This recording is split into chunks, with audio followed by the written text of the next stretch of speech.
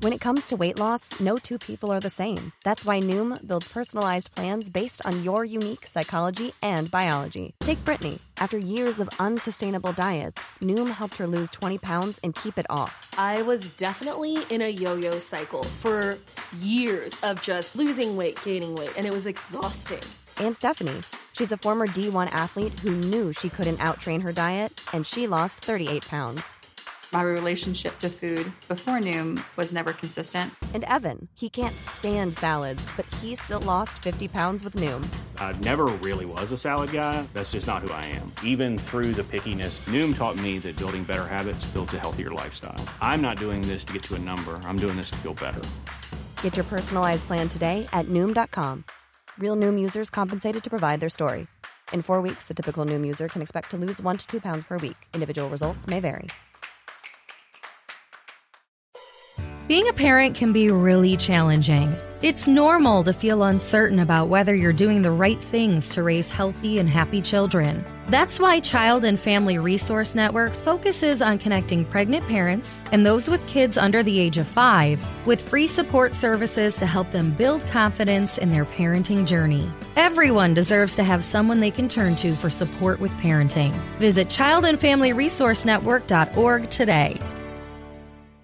Being a parent can be really challenging. Child and Family Resource Network focuses on connecting pregnant parents and those with kids under the age of 5 with free support services to help them on their parenting journey. Everyone deserves someone they can turn to for help with parenting. Visit childandfamilyresourcenetwork.org today. Hey, folks, I just want to take a minute to ask you to go and rate this podcast. Let the Team House know how you think we're doing. Go and rate us on whatever platform you're listening to this on, whether it's iTunes or Spotify or whatever else. Those ratings really help us out, and we really appreciate the feedback to let us know what you like and what you don't like. And if you do like the Team House and you'd like to support us, go check out our Patreon page, and you can actually support the stream as well as get access to our bonus segments and bonus episodes. Yeah, if you're going to give us a great review, please do. And if you're going to give us a not-so-good review, why don't you just send us an email and we'll talk about it. Special Operations. Covert Ops. Espionage. The Team House. With your hosts, Jack Murphy and David Park.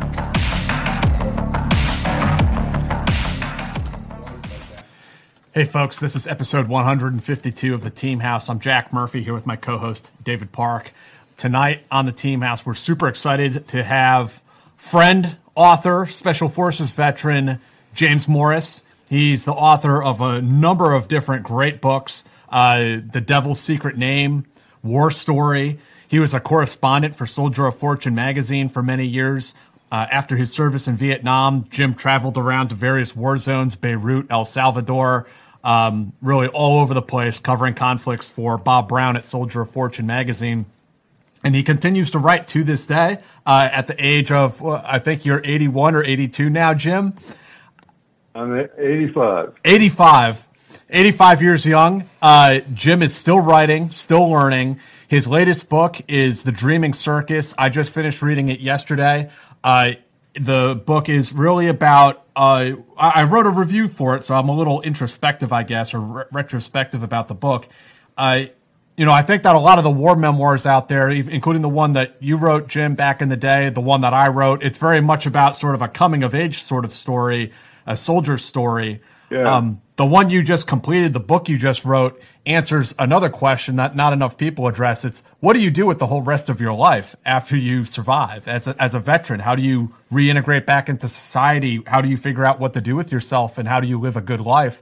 And I thought The Dreaming Circus really makes a strong attempt to answer some of those questions. So I really enjoyed it.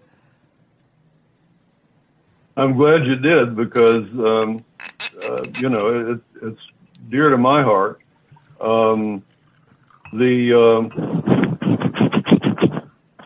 thing about The Dreaming Circus is that, the thing about it is when I got out of the Army, I needed an attitude adjustment. And The Dreaming Circus is basically the story of my attitude adjustment, which took a long, long, long time, because when I got out, I was pissed. okay, I was retired with a disability, and not to be bragging, but I got 4 Purple Hearts, and I lost my left nut. I lost a big chunk out of my right arm, and I couldn't do what I loved to do anymore. And so I was working as a tech writer in Norman, Oklahoma, and not happy about it. And okay, along about that time, I read The Electric Kool-Aid Acid Test by Ken Kesey, or not by Ken Kesey, but by Tom Wolfe about Ken Kesey. And that was the story of the Merry Pranksters and the story of LSD and all of that. And I got into all that because it was interesting and it was fun. And it was also highly illegal. And I would like to point out that all of the things I was doing that were illegal then are now prescribed to people for exactly the same purposes I was doing them. Right. No, they didn't prescribe the Grateful Dead, but that was a bonus, I would say. Yeah.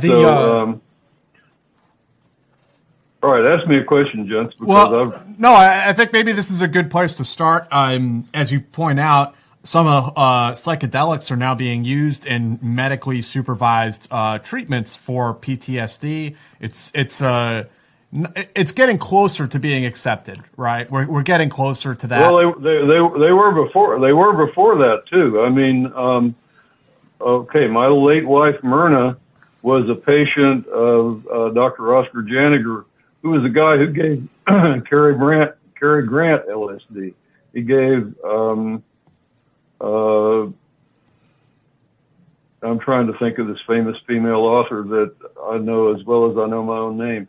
That's one of the things that happens when you're 85 is words just drop out of your vocabulary for about 10 minutes and you either find a synonym or stand there looking like an idiot. But in any case, Oz Janiger gave Cary Grant LSD, and he was already clearing space for his Nobel Prize when the FBI showed up and confiscated, they thought, his entire stash. I don't think they got it all, but they also got all his records. They didn't want him publishing. It was amazing because, well, especially when you consider that Kesey had got into LSD in drug experiments at Stanford that were sponsored by the CIA. Right. So the whole hippie thing was essentially a collateral damage from CIA drug experiments. And if you've got a sense of irony, you have to enjoy all of that.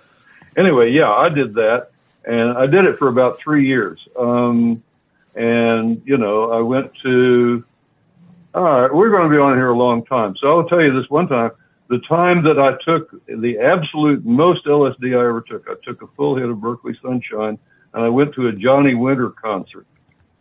And I'm going in the door, and this hand, your perceptions are altered. This 9-foot-tall, 400-pound policeman grabbed my shoulder, and he said, "Say, hey, you earned that patch?" Oh, I'm wearing my field jacket. And I still had the SF combat patch on it. And I said, "You're fucking right, I earned it." And he said, "Where was you at?" And I told him, a couple of camps that I had been at. And I was at Boon Bang, and then later I commanded the team at Kamduk. And he said, "You ever hear of B-56? And I said, "Oh, yeah, that's Project Sigma. You work for Rolf Utegard. He was my demo instructor." And so he said, "Well, I guess you got as good an excuse as anybody." And I just went in. So, I don't know. Anyway, I did that for about 3 years, and then I realized that when I'd started it, I was way too uptight, and I was getting too loose, you know? I mean, I was just getting kind of... You were skydiving on LSD. Well, I did that, yeah. And anyway, so I didn't make a habit of it. The guy, this is another thing, the guy who was the world champ when I started skydiving, and I'm not going to say his name because he's probably dead, but if he's still alive, he might not love me saying that this guy made dozens of skydives on LSD. And but I truly, if anybody out there is thinking about it, I do not recommend it. When I did, I actually had a malfunction. I had a right side closure. I was jumping a Paracommander Mark I, which is a round canopy, and I had a right side closure, so I was, plummeting to earth pretty fast. And so I was trying to shake it out. That didn't work. And the guy I was jumping with, he was just off about, he was only about 75 feet from me. So anyway, he yelled, "Get rid of it." So get rid of it. And I, dumped the chute, pulled the reserve, and landed in a muddy pond, and didn't get hurt. So that was a good thing. But I never ever even thought about jumping out of an airplane on LSD again. And after 3 years, I thought, all right, you're getting too loose, dude. So I dumped my stash down the toilet, flushed it, and I haven't had very little contact with any of that kind of stuff since then. What was Jim? Before moving on from that, I would like to, since it is being used to treat people more often. What was your takeaway from that experience with psychedelics? What were the positives and what were the negatives from your point of view? Okay, well, the negatives were almost every time I did it, I wound up having a conversation with a policeman. But the positives were that, well, what they do is Castaneda said this about power plants. He said they awaken you from the torpor of your normal everyday thought, and they shake you up. They all right.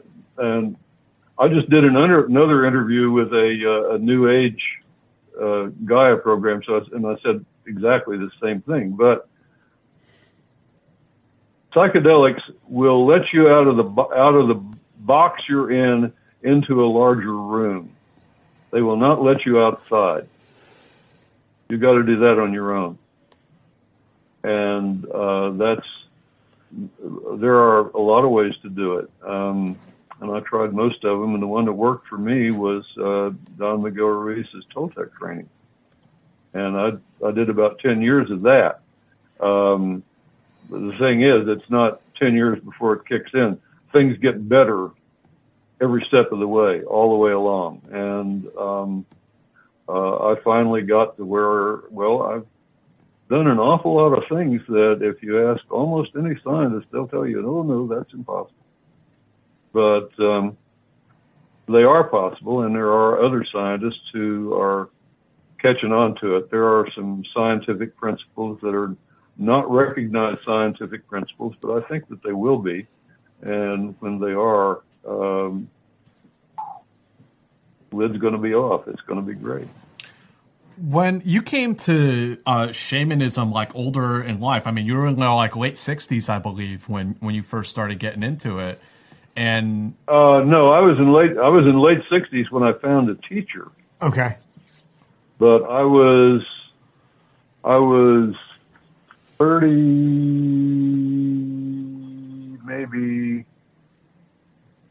36, 37 when I started reading. And I had another tech writing job. This one was for the post office, which had a school system in Norman, Oklahoma.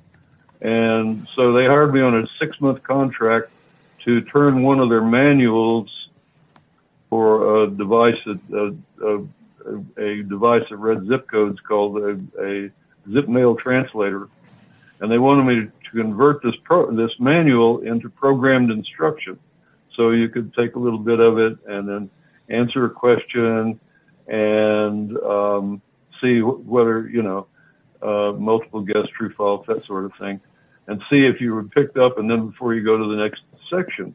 Well, they gave me 6 months to do this, and I finished a third of it by noon the first day. So I thought, oh, golly, that's not going to work. But anybody who's reading a hardback book with the cover, with the lurid dust jacket laid aside, looks like they're working. And I started reading Carlos Castaneda, and I thought, well, this is really interesting. This guy's got a whole different take on life. And the thing was that what he called his system is the warrior's way. And, I missed the Army, and I thought I had loved being a warrior. And basically what they seemed to be telling me how to do was to take the attitude of a warrior into normal life. And that's what I needed to do. I was I hated civilian life, especially in Oklahoma. Mm-hmm. And, so I started studying this stuff. Well, Castaneda says that the basic difference between the warrior and the average man, and this is important, the basic difference between the warrior and the average man is that whereas the average man sees everything as either a blessing or a curse, the warrior sees it as everything as a challenge. And I maintain that holds true whether you're a warrior in a war or you're a warrior trying to find yourself with a shamanic path. And, that's the attitude. That's the main attitude adjustment, or that's one of the main attitude adjustments, is to quit taking things as a blessing or a curse and take them as a challenge, and find the way to deal with them. And I started doing that, and and once I started practicing those things. I was practicing lucid dreaming, and I got to where I could do it. I could know I was dreaming in my dreams and therefore control the dream and do things that I wanted to do. And what I found is that when you do that, your astral body is kicked loose from your physical body. And and the best lucid dream I had in that thing, I checked in on my mother, and it was 3 a.m. I was asleep in Norman at 3 a.m., and my mom was sitting on the couch in their house. She had a lot of trouble sleeping. She was a terrible worrier, my mom, and she got up. She threw her guts up every morning at 3 a.m. the whole time I was in Vietnam. Anyway, I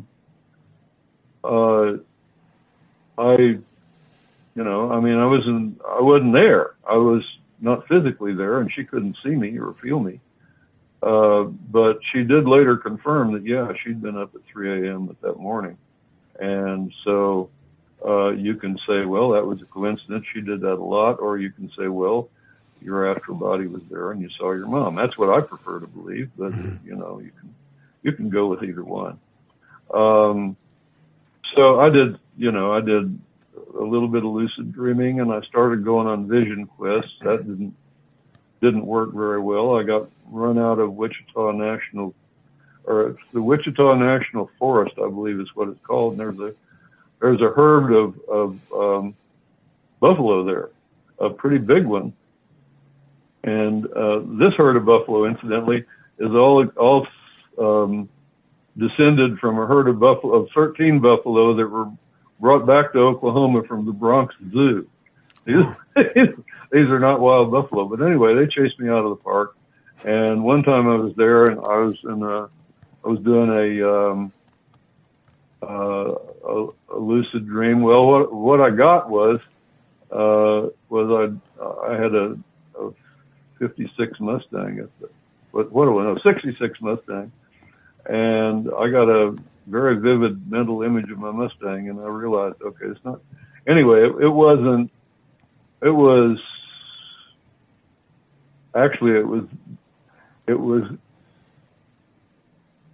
September 12th, 2001, the day I had my first, or this day I started my first successful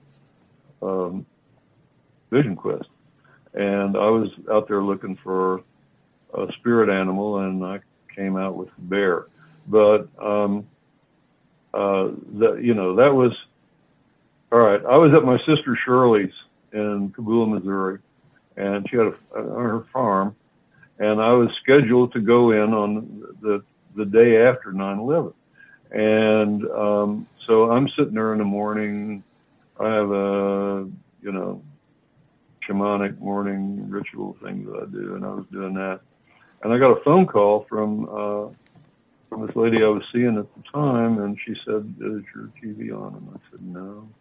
She said, "Turn it on." Okay, so I did, in time to see the second tower go down, the first tower go down. And I immediately, all right, my friend Rick Rescorla was the chief of security for Morgan Stanley, which was in the World Trade Center. So I called Rick's office, and it rang and didn't go through. And so then I called. There was an 800 number you could call to find out if somebody was okay, and they told me erroneously that Rick had made it, but he hadn't.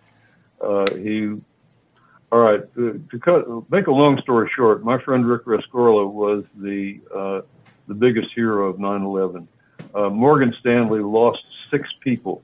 They had, I think it was 1,700 people in the tower, and Rick got them all out, and he and his assistant were going upstairs in the building when it came down to look for stragglers, and that's where we lost him.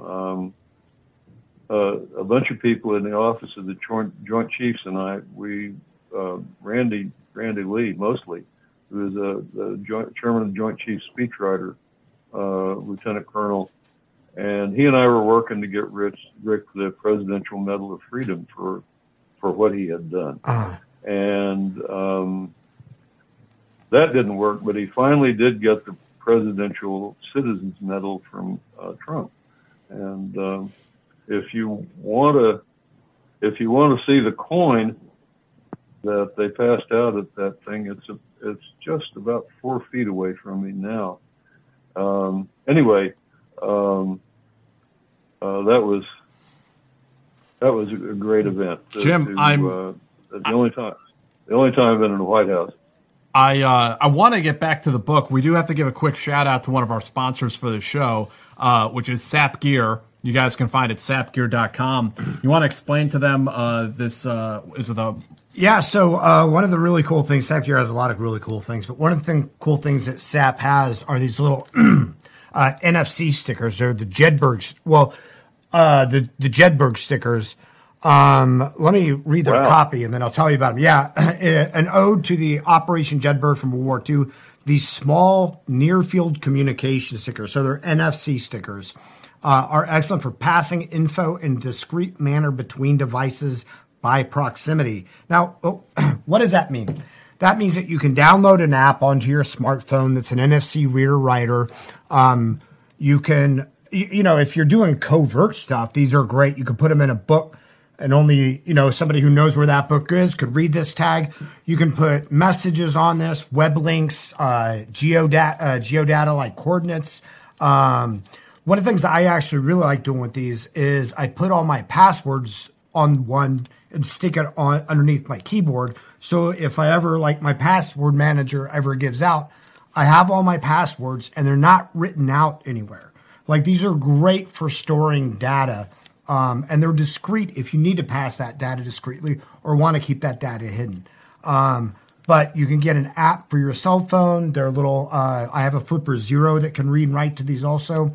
but they're great little tools just to have around. Super affordable. Check these out, guys. Seriously, they're great to have around. sapgear.com, and you can enter the promo code TEAM to get 15% off. It's sapgear.com, and the promo code is TEAM for 15% off. Being a parent can be really challenging. Child and Family Resource Network focuses on connecting pregnant parents and those with kids under the age of 5 with free support services to help them on their parenting journey. Everyone deserves someone they can turn to for help with parenting. Visit childandfamilyresourcenetwork.org today. Being a parent can be really challenging. It's normal to feel uncertain about whether you're doing the right things to raise healthy and happy children. That's why Child and Family Resource Network focuses on connecting pregnant parents and those with kids under the age of 5 with free support services to help them build confidence in their parenting journey. Everyone deserves to have someone they can turn to for support with parenting. Visit childandfamilyresourcenetwork.org today. Being a parent can be really challenging. Child and Family Resource Network focuses on connecting pregnant parents and those with kids under the age of 5 with free support services to help them on their parenting journey. Everyone deserves someone they can turn to for help with parenting. Visit childandfamilyresourcenetwork.org today. So, Jim, back to you. Your latest book, The Dreaming Circus, is a lot of your books have been memoirs. They've been autobiographical, but this one I felt was much more personal, much more. You did a lot of interrogating of your childhood, your upbringing, your experiences in Vietnam, maybe in a way that you hadn't before. I was wondering if you could tell us a little bit about that, because you use these shamanic techniques to kind of go back and reassess your personal history. And I was wondering if you could kind of take us a little bit through that journey, through looking back at your past and how it influenced your present. Yeah, the first version of this book was the last half of the book, and because I didn't want to write a book about myself. I wanted to write a book about all those techniques, and that's pretty much what the last half of the book is, and how I learned them, and what I did with them, and so forth. But I realized that it's kind of an adventure book, and you need to know who's having the adventure.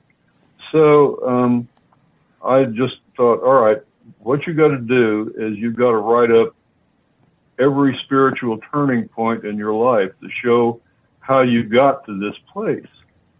So I kind of started doing that, and some of those, like how I got into SF. There was no what's the word? There's no pipeline. Yeah, there was a Q course, but you didn't have to go through selection. That's the word, selection. There was no selection. I wanted to join Special Forces since the first time I ever heard of the unit, which was, I read an article about it in the magazine when I was a freshman in college. And step into the world of power, loyalty, and luck. I'm gonna make him an offer he can't refuse. With family, cannolis, and spins mean everything. Now, you wanna get mixed up in the family business. Introducing The Godfather at ChumbaCasino.com. Test your luck in the shadowy world of The Godfather slot. Someday, I will call upon you to do a service for me. Play The Godfather, now at ChumbaCasino.com. Welcome to the family. No purchase necessary. VGW Group. Void where prohibited by law. 18+. Terms and conditions apply. So when I got in the Army, I immediately wanted to go to jump school. Well, son of a bitch, I hadn't done anything physical for a couple of years. I'd worked. I worked my way through college, but it was all in like things like librarian and retail sales and Mickey Mouse stuff. And I didn't pass the jump school physical when I went through IOBC. So I went to Fort Dix to train basics and started working out. And the first thing I did was I lost 30 pounds. And then I started running, and but my biggest problem was upper body, and I could not do a pull-up. I could not do a single pull-up. And so by this time I was a range officer. I was running the record ranges at Fort Dix, so I had a pull-up bar put in my range shack. And so I would run, okay, I ran a mile on Monday and I worked up to 5 miles on Friday. And then Saturday, when I didn't have to physically be on the range because it was a maintenance day, there was no firing, I would run 10 miles. And in the meantime, I would run back and, you know, grab the pull-up bar and lunge on it. And that's all I could do. But I kept lunging. And suddenly one day, son of a bitch, I was looking over the top of the bar. And so I thought, well, if you can do one, you can do two. The problem was I couldn't even do one before. So I worked my way up to 10 and went to jump school. And that was the proudest day of my life, was, you know, graduating from jump school. But okay, I'd promised my wife, my first wife, I'd promised her that I would I'd do my 2 years and get out of the Army. And, I had to go indefinite to get to jump school. They said, you can't just have, okay, we've been extended for a year, up to a year, and because of some crisis in Berlin. I forget which one. They used to add a bunch of them. And, so I thought, well, a year is a year. So I went indefinite. And because they said up to a year is not good enough. You've got to have at least a year to do. So I went indefinite. Well, then all my friends got let out after 8 months. And, I was afraid that I would end up in some mech infantry unit in Germany, and I didn't want to do that. And, so I went to the Pentagon, to the infantry branch, to make it quite clear that I wanted to get out. And I was talking to this young major. I think he was about maybe 30. And he said, have you been talking to anybody down here, Lieutenant? And I said, no, sir. And he said, well, I have here a set of orders sending you to the 1st Special Forces Group. And he said, it's not too late. And I said, sir, never mind. You just send me those orders and I will go to Okinawa and be delighted to do it.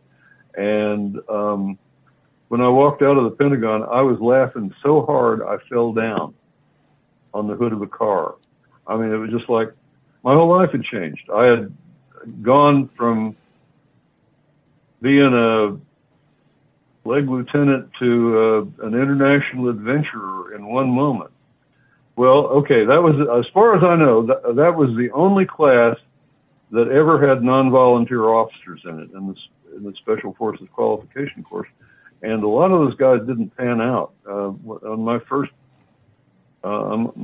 team, the team that we relieved, their commander had been relieved, and the XO had finished it up.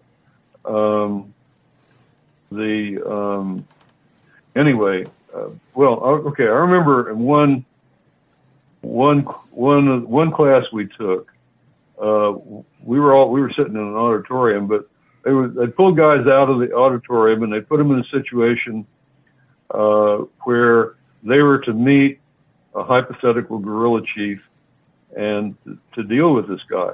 So the first guy, all he wanted was to want him to airdrop trucks to him because he wanted to establish a trucking company after the war. And then the next guy wanted to be a general, and the officer that was trying to deal with this guy had absolutely no idea how to do it. And he was one of those guys who was in our class who really had no business being in SF because he didn't believe in it, he didn't understand it, and he couldn't do it. And I'm sitting there in the audience thinking, if somebody asked me that question, you want to be a general? I would just say, okay, you're a general. And he would say, well, are you authorized to make me a general? You're a captain. And, in the scenario, I was a lieutenant at that point. But you are, are you authorized to make? And I'd say, look, if you start signing your radio messages, General so-and-so, They need you. Nobody's going to tell you you're not a general. And by the time the thing is over with, believe me, you'll be a general. Not a problem. Just do it. And that would have worked. Well, it worked for one of the American guerrillas in the Philippines. He was the first lieutenant when he escaped, and he was a full colonel when he came out. And okay, Don Blackburn, and I can't remember this guy's name. He was, but Don Blackburn, who retired as a brigadier general, he and this guy would start referring to each other as one rank higher in their messages back to MacArthur's headquarters in Australia. And that's how they worked their way up from lieutenants to colonels. And so you can do that stuff. You know, I mean, if you're in a guerrilla operation, you can do wonderful, wild, and crazy shit. Yeah. And also in a counter guerrilla thing. I mean, God, we used to. Well, anyway, the truth is, I really want to tell war stories to you guys, but let's talk about we do want to hear some war stories, and then because I think that's all a part of you, and it all like leads on this journey. And I kind of want to go back to the beginning because, you know, you walked, you know, you were this hardcore warrior, like you said, 4 Purple Hearts, right? This hardcore warrior in Vietnam, and then you got out and you sort of went, you know, you became a long hair hippie. No, but you found an outlet that, you know, with the LSD. You wrote the book, the Strawberry Soldier. Was it Strawberry Soldier? Strawberry Soldier was my first book, which was also I do not recommend it. And besides that, there are like maybe 5 copies left in the world, and they'll cost you $350. Well, then we're going to buy all of them and corner the market. No, it's a crappy book. It has a couple of good chapters, but it was a learner. Sure. You know, my first 3-4 books were learners. Sure. And that's Strawberry Soldier is not a good book. It's not. I'll tell you, I was in grad school in Arkansas, and I reread it after about maybe 10 years after. About 8 years after it came out, and I thought, this is crap. These sentences don't work, you know. And no, don't read Strawberry Soldier. But the reason I'm bringing it up is because it was a little bit of your experience, right? It was a veteran returning home. Yeah, it was that. And experimenting with LSD. So you had this journey that led you to shamanism. Where did you start out growing up? Did you have a religious or a spiritual background before you joined the military? Oh man, it was. Okay, what happened is my grandparents took me to a revival meeting when I was 8, and that guy's Hellfire and Brimstone service just scared the shit out of me. Yeah. And so I was, until I started reading science fiction, and that I was maybe 11 or 12, I ran across the word agnostic in a sci-fi story, and I know what it meant, so I looked it up, and from that I learned, not everybody buys into this story. Well, the story doesn't make sense. I wouldn't buy into it. The only reason I bought into it is because, you know, all my authority figures said to buy into it. But this guy is saying, so I became a militant atheist. And so, you know. Did you carry that atheism with you throughout Vietnam? Were you influenced by the traditions around you at all? Well, by that, okay. What I discovered in Vietnam was there's something, you know. Okay. The incident was, I had when I was PIO, or IO. We were calling it IO. They changed names of everything. I think the Army has like 15 useless lieutenant colonels that they have changing nomenclature for no purpose other than to give these clowns something to do. But anyway, I was the information officer, and I had a corner office with a typing desk in the corner, and I was sitting there overlooking a sidewalk that led from our enlisted club, which we called the Prayboy Club. And I would see guys that I knew from Okinawa come walking down the sidewalk. And immediately, if I saw some guy that I knew that I hadn't seen for like 4 or 5 years, everything I knew about this guy would pop into my head. And every time they would come to a dead stop in the middle of the sidewalk, look all around, not see anything, and go on. So I realized, okay, there's some connection there, and that is absolutely something that modern science said shouldn't be. Now, I know everybody has really had that experience, but I had it like 6 times in exactly the same way. I went outside and looked at the louvers that were covering that window to keep it cool inside, and you could not see inside. No way anybody out there could have seen me. But every time I would glom onto somebody, they would come to a dead stop and look all around. And like I said, that happened 6 times. So I knew there was something, you know, and the truth is you're not even supposed to be able to figure out what that is, because it's just the human mind can't handle it. You can handle some of it. You can get a kind of a concept, but, you know, what you end up with is a metaphor. And, I would say that our view of cosmology resembles the real thing about to the same degree that a Roadrunner cartoon resembles the Southwest Desert. You know, I mean, we have an idea. We can kind of manipulate that idea and get some effects. We can, in fact, tune ourselves to Great Spirit or God or Cosmo or whatever name you want to give it. We can kind of hook into that. Yeah. But no way do we get the whole story, because we can't handle the whole story. Yeah.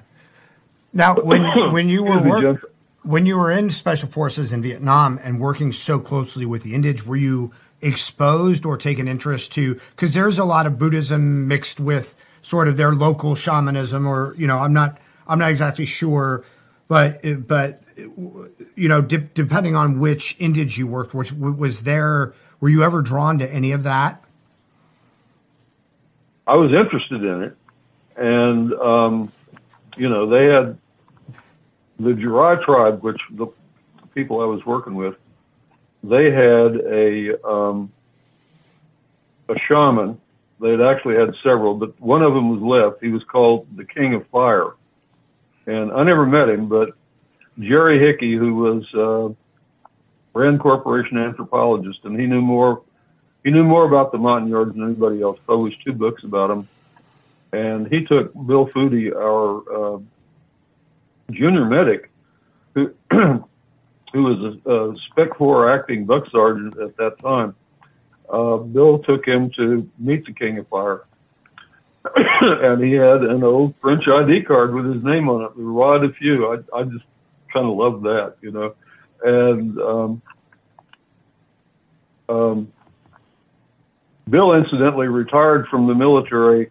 He is the highest rank off of our team. He was a colonel in the Air Force when he retired as a surgeon. I got this weird cough, and I'm trying to make it go away. It will shortly. We'll just deal with it for a little while. Yeah, no worries, Jim. I was wondering if you could tell us, there's actually maybe like, this is sort of the deleted scenes from the book, because you let me read an earlier draft. And you had a whole sequence in the book, originally about the story in Vietnam when you got one of your balls shot off by those communists. And it was that's in War Story. It's actually, I mean, it's a really funny story. I mean, the way you wrote it is very funny. And I was wondering if you could share it with us. Okay, well, I was out with what became the Mike Force. And there was an area in my AO that my strike force would just not go there. You know, the Vietnamese officers wouldn't take them there, and I wanted to. In fact, I later found out Tom Kiernan, a friend of mine, who was the guy who took the team in that replaced Donlan's team when his team got shot to shit and he got the Medal of Honor. Tom had my Cam Duck, my camp, and how he got people to go into that area was he got helicopters, loaded them up on helicopters, let them out on the other side, and they had to walk through the objective to get home. That's the only way he ever did it. So the Mike Force was going in there, and I just hooked up with him. You know, it's my first experience as a strap hanger. And that country was so rough. We were 5 days out and 10 clicks from my camp. We just start out on a mountaintop in the morning, eat lunch in the creek down below, and end the day on another mountaintop. So we had walked probably 50 kilometers up and down, but 10 as the crow flies. Well, so we were running out of supplies, and the Australian warrant officer, Billy Baxter, who was in charge of the company, Billy said, okay, what we're going to do is we're going to bury the supplies we got left for the next person that comes for hike down to the road, the highway, and go back to the camp. We can make it back in a day. And so I went ahead and disarmed a bunch of spear traps on the trail, because before that happened, I said, okay, we know they can hear us because, you know, these helicopters have been buzzing around. And so I'm going to go ahead to the next intersection trail. And then what I want to do is I want to do a stay behind ambush on that trail.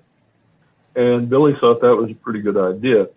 But then we got delayed a half a day because they decided to bring in the rest of our supplies. And the enemy heard that, and by the time we got to that place, they were there. So, the point was ambushed, and everybody got down. And so I said, where's Mr. He, who was the company commander, as opposed to Billy Baxter, the Australian advisor? And he wasn't there. He was further back in the column for some purpose. And I thought, we just sit here, we're going to get picked to pieces. So I yelled my battle cry, which is, come on, come on, come on, let's go, let's go, let's go. And I charged this ambush, and we overran it and killed a bunch of guys, and they pulled out. So I'm standing there looking at this expiring corpse on the ground, and our interpreter was going crazy. He was terrified, and he was screaming, kill him, you know, blah, blah, blah. And I said, well, nobody wanted to kill him. And Billy said, I think they're up there on that hill. And I said, give me 5 guys and I'll go take a look.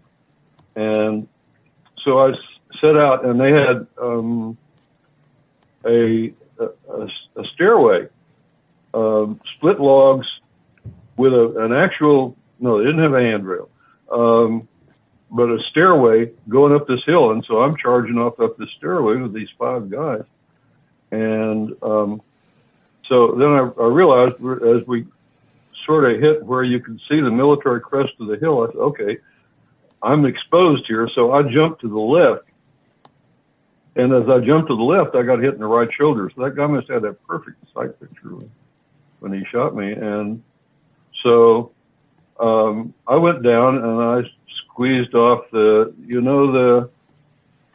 all the stories about how the M16 was prone to jam. Well, these were AR-15s. We had those first, and they didn't have the plunger on the side to correct the forward assist jam. So this thing was just locked up solid, man. And it was the second. Okay, I had that happen on the last patrol on the first tour. It didn't have any negative effects then, but anyway, that was the same deal. Of the AR-15 jammed. on the first round of the second magazine in the rain. So anyway, I'm laying there, and my guys are all down, and I'm trying to fire, and I can't fire, and I can see this guy. And so I said, all right, give me a fucking carbine. And some guy that I couldn't even see threw me his carbine. So now I had an M2 carbine, and I was looking up that hill, and I could see a guy poke his head up, and I shot at him, and he went back down. And I counted, and it was 10 seconds before he got back up, and I thought, in 10 seconds, I can get up there and kill that son of a bitch. And so when he poked his head back up, I fired at him again, and then I got up to go get him, and some other asshole that I couldn't see shot my left nut off.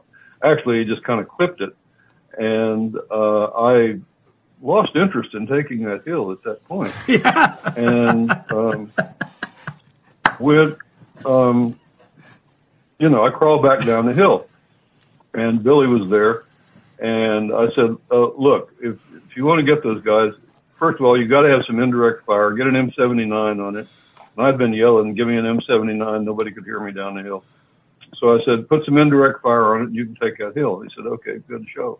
And meanwhile, they were, bandaging up my scrotum, which at this point looked like an eggplant with hair on it. And, a big eggplant. And, no bragging. Well, I didn't brag.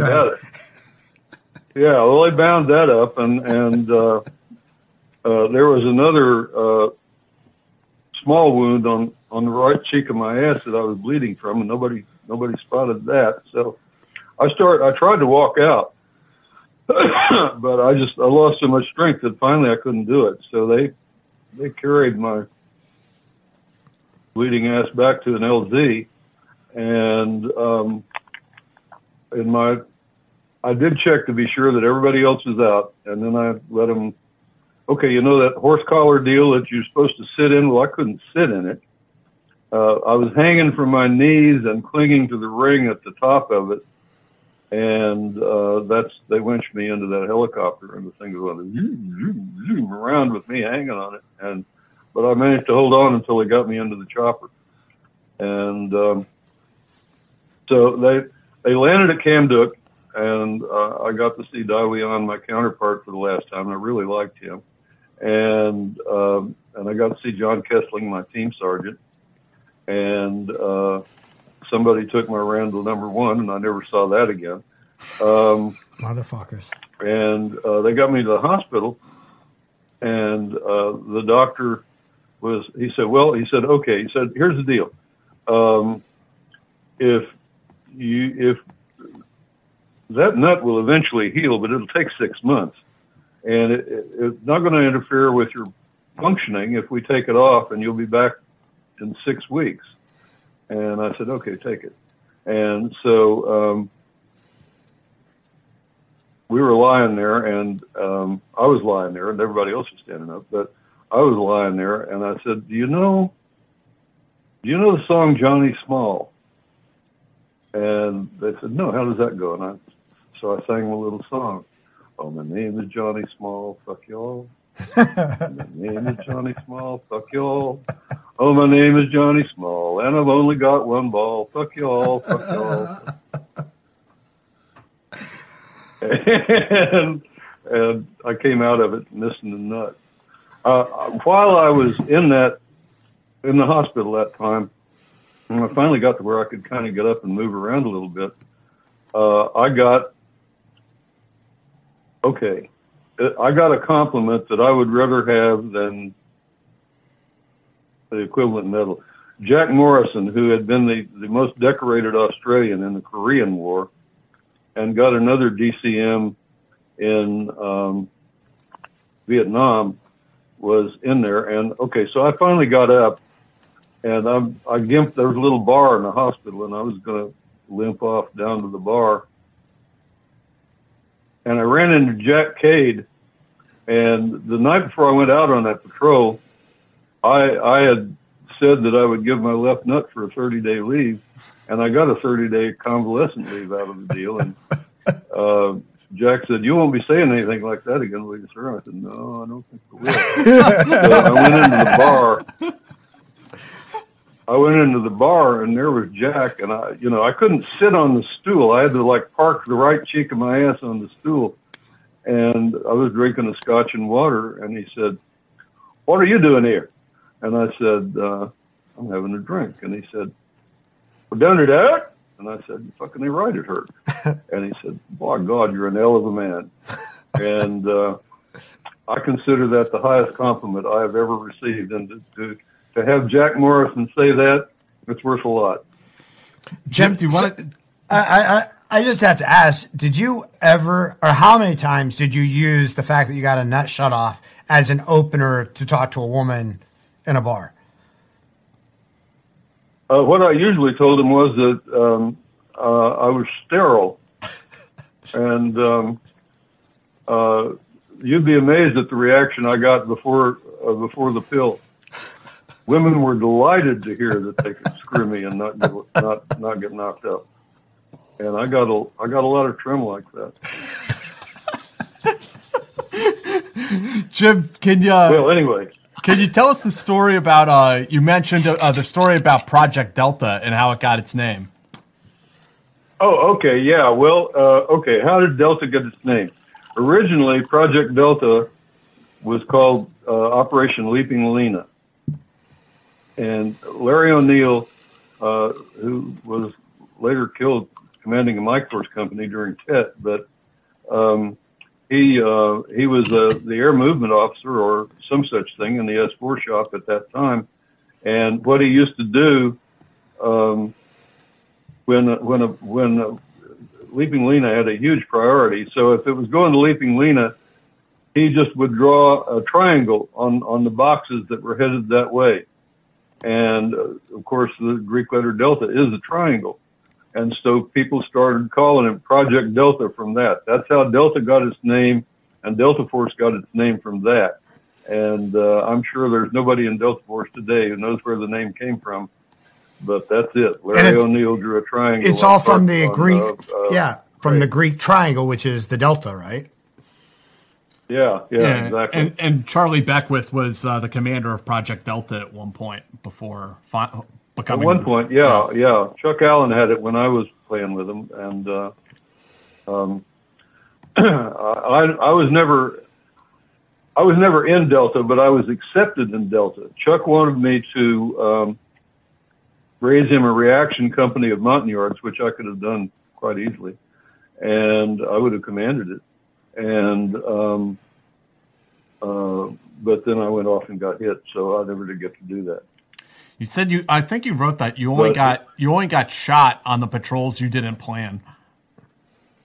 That's a fact. I've never had any serious. I've tripped over a couple of punji stakes, but I've never had any serious wounds. I never lost a man. No patrol that I planned and led lost anybody. Not an American, not a Montagnard, nobody. And I'm really proud of that. And we weren't slackers. We were on the trail. We killed a lot of them. We just didn't die. It was always the ones where when you were a strap hanger on someone else's patrol, you got hit. Well, truthfully, they were patrols in much more dangerous places than anywhere in Fuban province. Mostly what we would do is wander around until we got shot at and then shoot back, and they would run off, and we'd try to catch them, and that wouldn't work. So it took us, I knew what we needed an intelligence net so we could ambush them instead of being ambushed by them. Mm-hmm. And it took me 4 months. It took me 4 months to get to the point where I could organize an intelligence net. And I had this aha moment, and so my best interpreter was a guy named Philippe Druin, and Philippe had been fighting the Kong since he was 12 years old. He was terrific. Philippe was good in the woods. He was a Montagnard. And here's how I organized my intelligence net. I said, "Hey, Phil, go hire some spies." And the next day I had my intelligence net. And that's how we got that ambush, that we got the best operation I ever ran,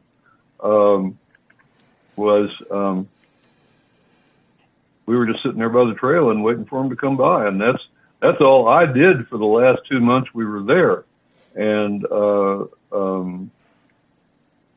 that's all the operating I did. I was doing a lot of administrative stuff, but,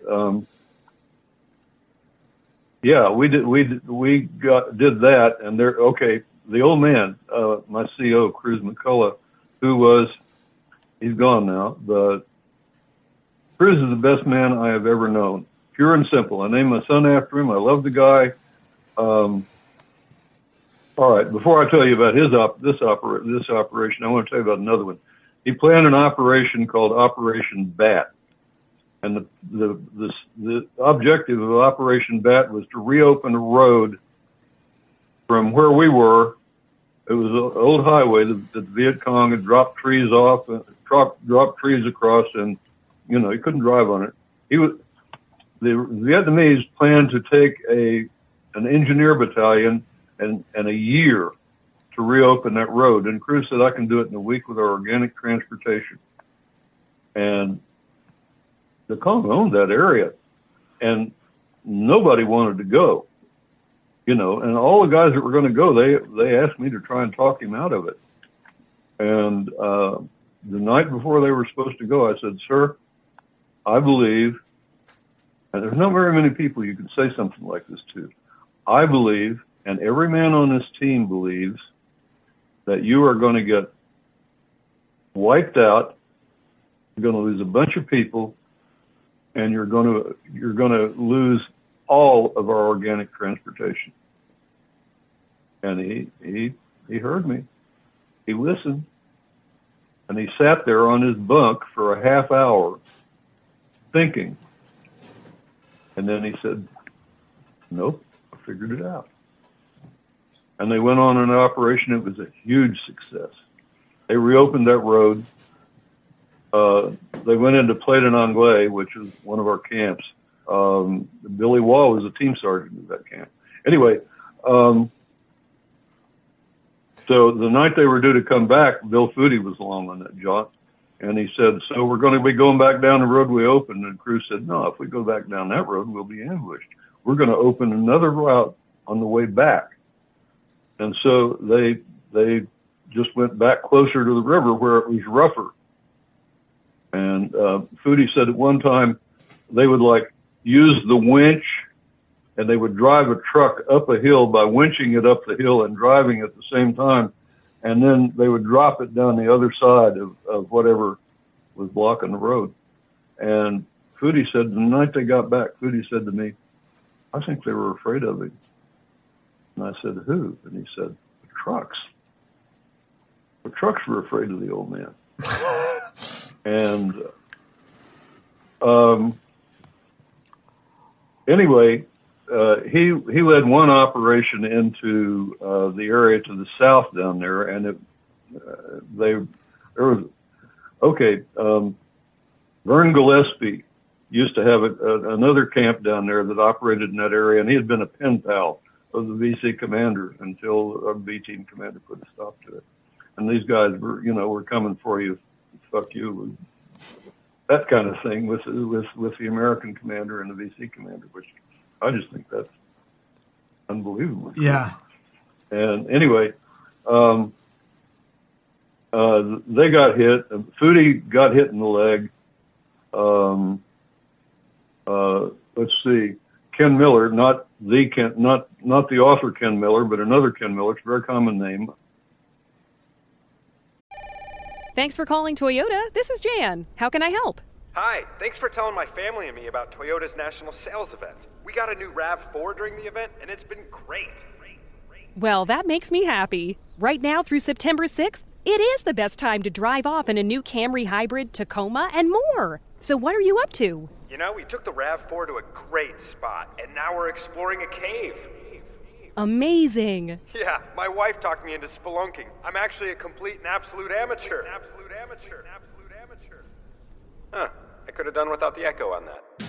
Toyota's national sales event is on. Visit your participating Toyota dealer today to enjoy every last second of summer. Toyota, let's go places. See your participating Toyota dealer for details. Dealer inventory may vary. Event ends September 6th.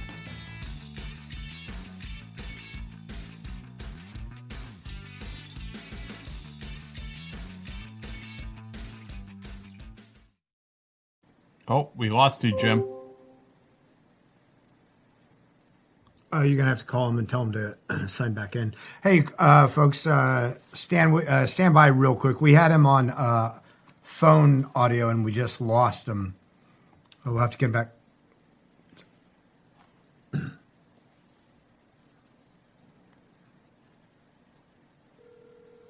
Hey, everybody, if you're listening, we really appreciate it. Please like and subscribe to our channel. Also, if you'd like to buy us some booze or help the show keep the lights on, booze before lights. But please join us at patreon.com, patreon.com / or / I don't know, the Team House. Yeah, you get free bonus episodes. And what else do they get, D? Oh, wow. Yeah, we lost audio. They get 2 bonus episodes per month, ad-free audio feeds. Yeah, so I think you'll have to call back in again like you did before. Access to bonus segments with like guys like Mike Binding, like some legends. Yeah, because otherwise we won't be able to hear you. And and snacks for us, to get snacks for us, which is cool. Yeah. Patreon.com / the Team House. The link is in I don't know what happened. There you go. And here you are experiencing all the wonder of live broadcasting. All right, so Jim, go to also back to the microphone and hit that little arrow. Also, check out Jim's books. He's written a lot of books, and some of these books are legendary if you have not read them. His latest book is The Dreaming Circus, which kind of explores his journey as from a special operations soldier to experimenting with LSD to being led into shamanism finally in the later years, not later years. I mean, he's still a young man, obviously. But The Devil's Secret Name, War Story, Fighting Men, Above and Beyond, Silvernail, Chimps with Nukes. And then where it says just a number of phenomenal books that he's written, and you can find them all on Amazon or your local bookseller if those still exist. Yeah, but if you're not watching live right now and you're listening or watching later, all the links are in the description or in the show notes. Hold on, check it out there. Exactly. We'll do it live. Hey, hold on. Let's see if we can hear Jim. Okay. Oh, hold on. Yeah. Yeah, we got you. Okay. And we're back. Okay, here we go. That worked. Okay, so Jim, I'm sorry. You were describing the set. Actual. We're turn off the phone now. No, don't turn off your phone. No, he's not dialed in. Oh, he's on. He's on actual audio. Yeah. Oh wow. Yeah, you hang up the phone. So where were you, Jim? I'm not seeing you or hearing you. Oh shit. Can you hear us? No. Jim, we can hear you. It's not us, it's him. Oh, for fuck's sake, again. Modern technology. What can you say? Hey, Jim. It's the best. Yeah. So, hey, I'm going to need you to go through the process again. Go down to the microphone on the lower left-hand corner and hit that arrow. Okay. I've muted Jim, so we can't hear Jim right now. And then where it says, like, switch to phone or something like that. Well, we can hear him. He can't. Oh, he can't hear.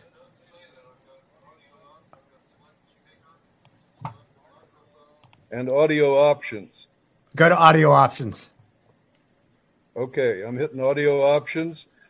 And the only thing I've got here, it says leave.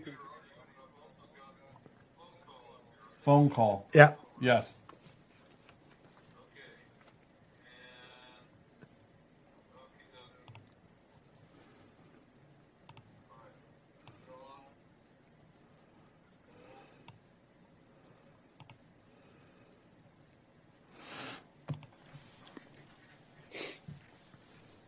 Okay, guys.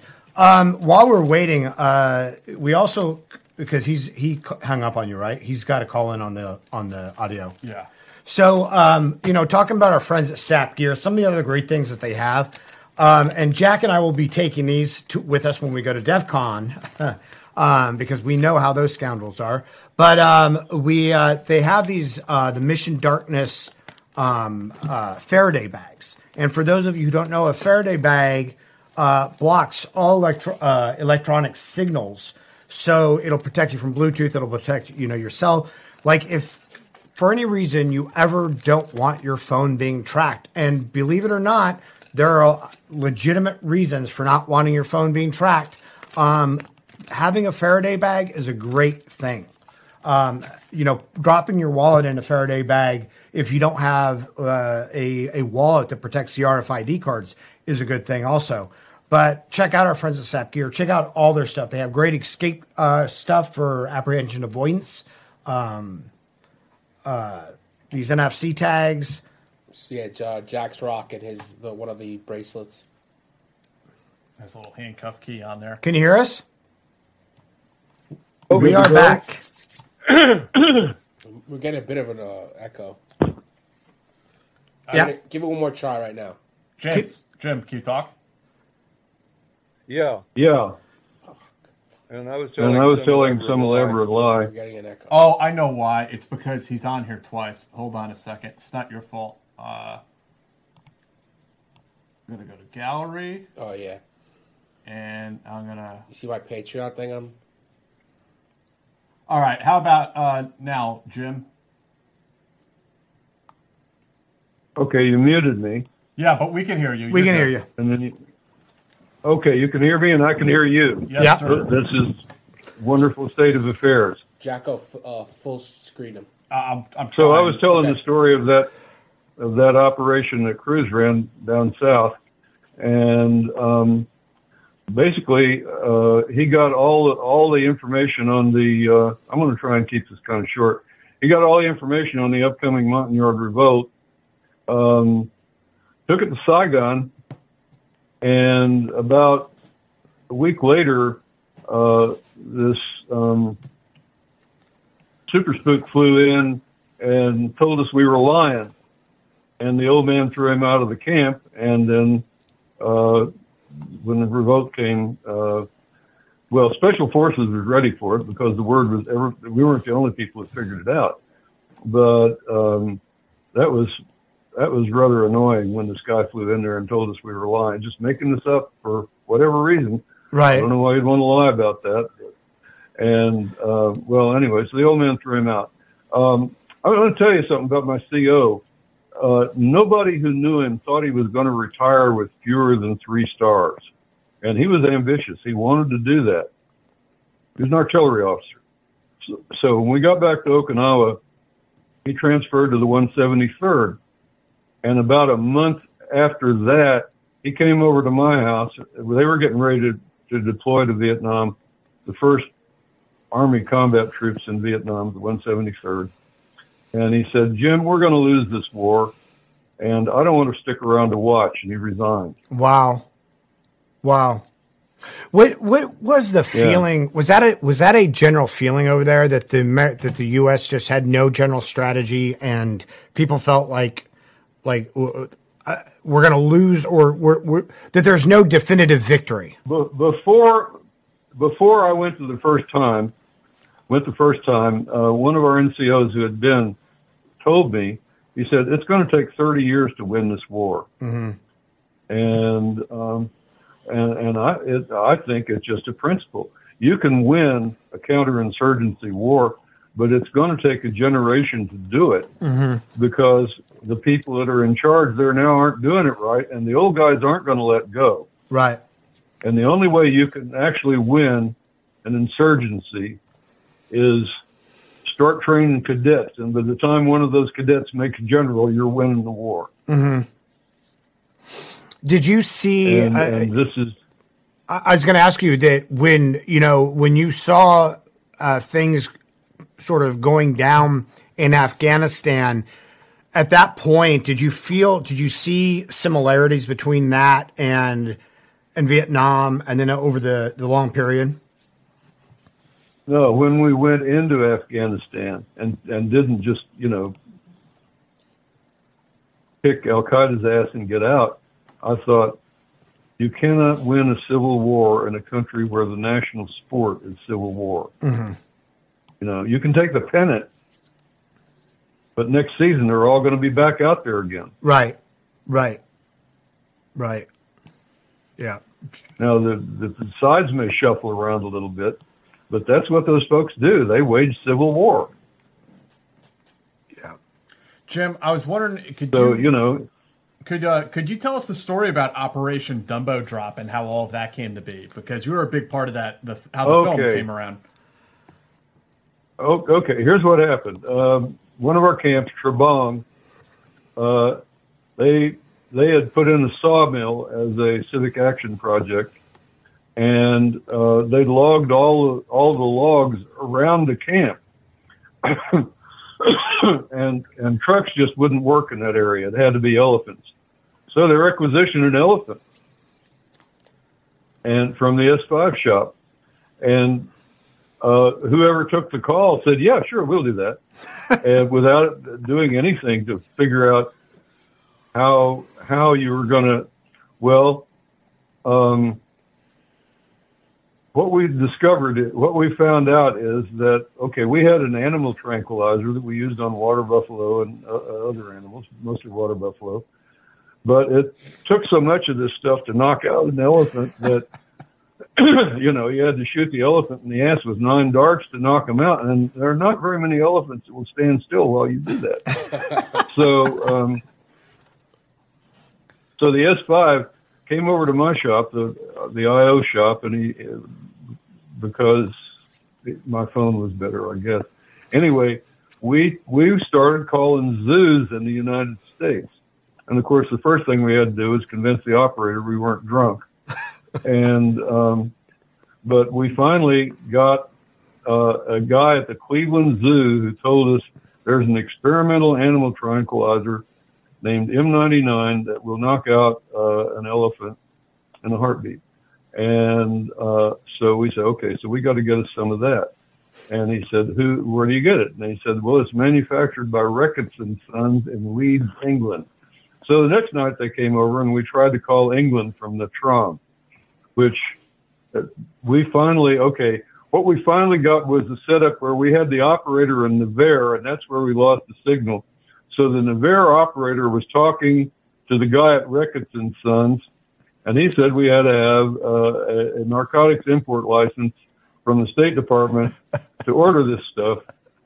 So then we sent a request to the State Department, and they just thought it was funny, but they finally authorized us. We finally got some of this stuff. And Scotty Gant, who was in the 5 shop, was the project officer on this, and he managed to buy an elephant in the Trong, and then we had to figure out how to move it. Well, the first thing we were going to do, somebody said airdrop, and we said, sure, yeah, we can do that. We figured we could take 4 100-foot cargo chutes to lower an elephant to the ground, and we weren't going to just we weren't going to walk them out the door. They would be knocked out, strapped to a cargo pallet, and that cargo pallet, there was a lady named Mabel Raymond Hawkins of the British Society for the Prevention of Cruelty to Animals, who just put a stop to that. I mean, she just said, you can't, and, she thought we were going to walk them out the door, and she said it would crush their, not good for the elephant. So we said, all right, never mind, we'll do it another way. And they took them in by flying crane. And as it happens, they took them in when Frank Orions covered that, and I was off covering Delta in the Ashow at that point. And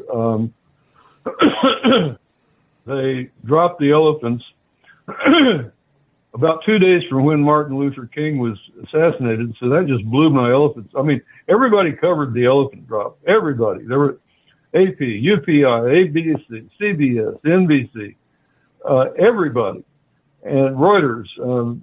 I could go on, and they all wrote it up, and it didn't run anywhere. It was it was okay. One of my projects was to convince people that we weren't just bloodthirsty killers. We actually did nice things for people. Right. I built a leper colony when I was at my first camp. I was a project officer on that. The scaredest I've ever been was splitting a jug of rice wine with the chief of that leper village off the same straw. I mean, that had an enormous pucker factor. And, but the elephant thing just didn't happen. It didn't work. So, as a PR. Right. Now, it actually worked. I mean, didn't Disney do a movie on it? Oh, yeah, we got the elephants in there. Yeah, the elephants got in there, yeah. Actually, we delivered 4 elephants. We delivered 2 to Kamduk and 2 to Trebang, and the Trebang was attacked and one of the elephants ran away. But they still had that one elephant, I think, to work there for a while. But, so their sawmill was functioning. They had a good thing going. But the one you guys, dropped, I mean, he got his airborne wings and everything worked out okay. No, we did not ever airdrop an elephant. Oh, it got canceled altogether. It happened in a Disney movie, but it didn't happen in real life. Oh, okay. So then how did you get them in? We took him in sling loaded under a flying crane. Oh, okay. So he got his air assault wings. Yeah, they got yes. Well, there was a little of that going on. One of our Montagnard companies got the 101st Combat Patch. They were pretty proud of that. Yeah. Because they got flown in? Well, they were, I don't remember the name of the operation, but the 101st was committed, and this Montagnard company was anchoring, I think, their left flank. And they thought, well, that's really cool. We'll give those guys our combat patch. Oh, that's great. And so they got, yeah, that was cool. Well, when we were doing refugee work later, the State Department was enormously resistant to bringing Montagnards from Thailand to the States. But as it happened, the Thai ambassador had been in the 101st.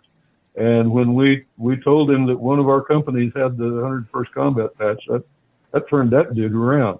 And eventually, it was 220 Montagnards. The first, well, there had been like a dozen here before that. We were just here when Vietnam went down. But we got the first 220 in, and then the same group, much easier a couple of years later with a correspondent. I want to give this guy credit. His name is Nate Thayer, and Nate was kind of the Hunter Thompson of war correspondents, and he found an 800-man FORO unit. That was the Montagnard Separatist Organization operating in Cambodia, and by that time they'd been kind of co-opted by the Khmer Rouge, who they had to cooperate with just to survive. Right. But we got those guys out, and the State Department, they didn't give us any heat about that at all. It's just like, no, we're not going through that again. And so those guys got over, and there are, I think, probably now about 5,000 Montagnards in the United States. Yeah. So, and that's all kind of as a result of those first 200 that we got in. So, I'm very proud of that. And you were very active in that effort. You were very active in that effort too, right? I was a PR guy, and it was a natural story. So we made, I was on every, all the national news shows. I was on, there was a show, kind of ABC had a kind of a road show, 60 Minutes that they did called West 47 or West something. Anyway, Meredith Vieira was the correspondent on that, and she was 23 at the time. And that was a great show. I wish I had a copy of it today. And So, you know, that we got them in. Yeah. And it worked like gangbusters. Now, Jim, so you told us up top that when you left, when you retired, you were angry. What was it that you were angry about when you left?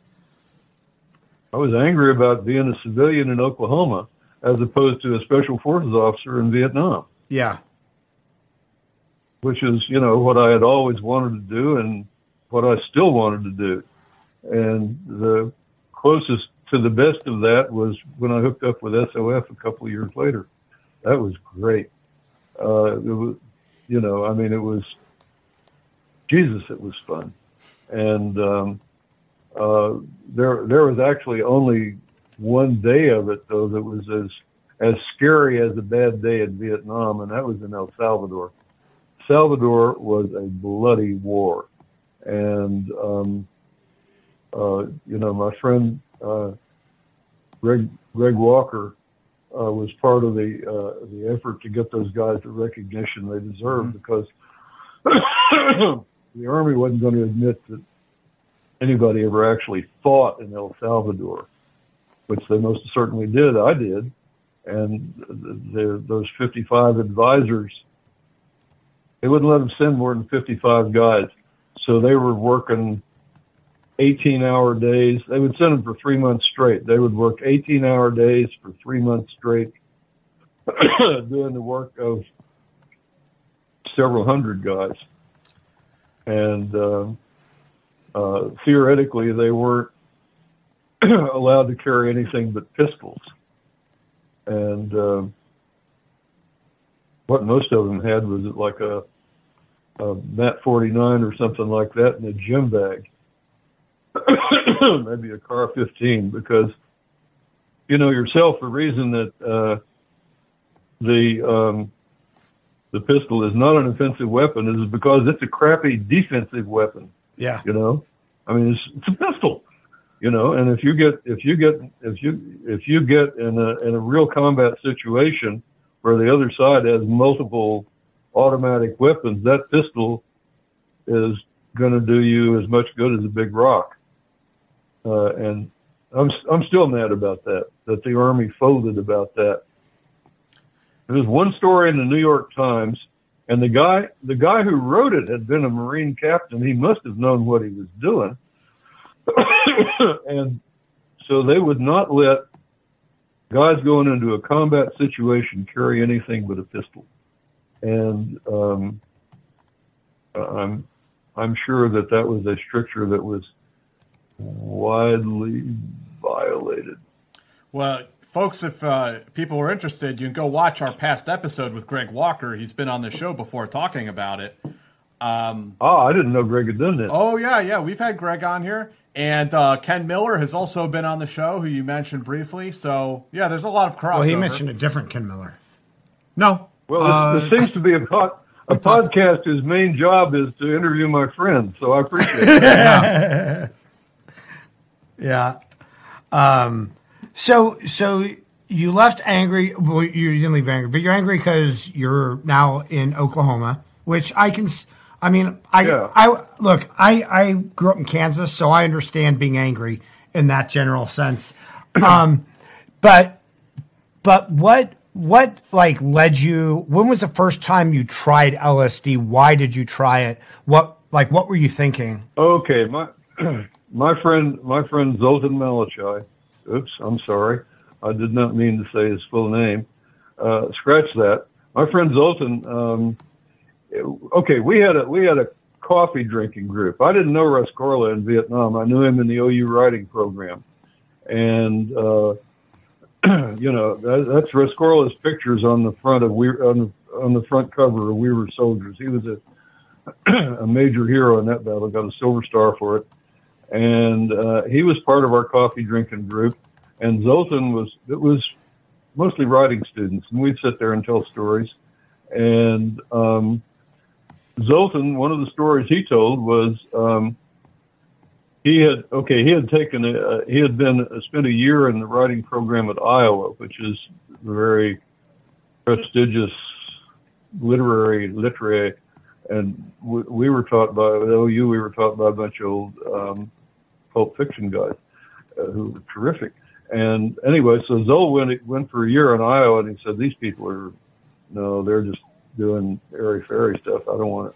But while he was there, he went to a party out in the country at Kurt Vonnegut's daughter's house.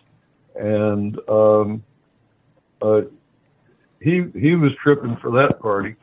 And they had a blizzard. So he was going back, and he said, I was driving back on a pair of the oldest, baldest tires you have ever seen, and there were cars off in the ditch on either side of the road all around me, but I was tripping, and I was down in those tires, and I just willed them to grip the road all the way home. And I said, I got to try that stuff. And he said Thursday.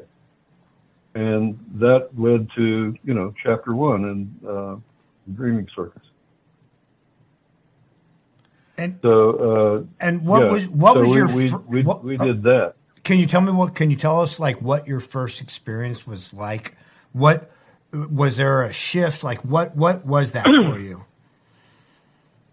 Well, okay. I started to come on in Zoll's apartment, and okay, what happened once while I was there. We had gone to the grocery store, and the grocery store was amazing to me, and the oranges were amazing to me. And we picked up this gorgeous blonde that Shelley Hargis, I call her in the book, and I just immediately, of course, fell in love with her. And the mascara was running back inside her eyes and running back out again. And I thought that was weird. And all the little serrations on the oranges were wiggling and all of that. And so I decided I was going to eat this orange. And when I pulled the peel off, I could see the pulp inside there, and it was just waving, and it was I said to Zola, I said, I have discovered the orange. I'm the Christopher Columbus of the orange. And then I said, but this thing is this huge orange planet in my hand, And so he said, well, let me show you something. And he took off a piece of the orange, and he squirted the juice or the oil in the orange peel through this candle, and it was and it was he said, normal head trick. So that was one thing. Okay. Long story. After we took Shelley home, we went for a walk, and we were just walking down the street, and I passed this car where the engine was running, and that cracked us up because all that power was going nowhere, and it was a symbol of our horrible civilization where nothing really worked right. And there were Turkish rug patterns in the concrete. And then, we mooched around, and some stuff happened that's really not worth talking about. And we went to see some friends of Zol's. And their names were, Bob was this guy's name, and he kind of looked like, oh God, who's the movie star in the Biker Head movie? See, I'm dropping things. Anyway, he looked like that. Like Peter Fonda? He had this kind of Deanna Durbin hairdo. And Peter Fonda? Dennis Hopper. Dennis Hopper. Dennis Hopper. I missed it. And his girlfriend was just wearing a shorty nightgown, and her left tit was hanging out. And she started telling the story about a Ouija board and how she and her girlfriend had got into a Ouija board, and the Ouija board had told her she was barren, and she had to look it up. I had realized by this point that this girl was perhaps the most stupid person I'd ever met. And so my nickname for her was just Stupid. But anyway, the Ouija board told her that she was going to die when she was 25 in a fire in Chicago.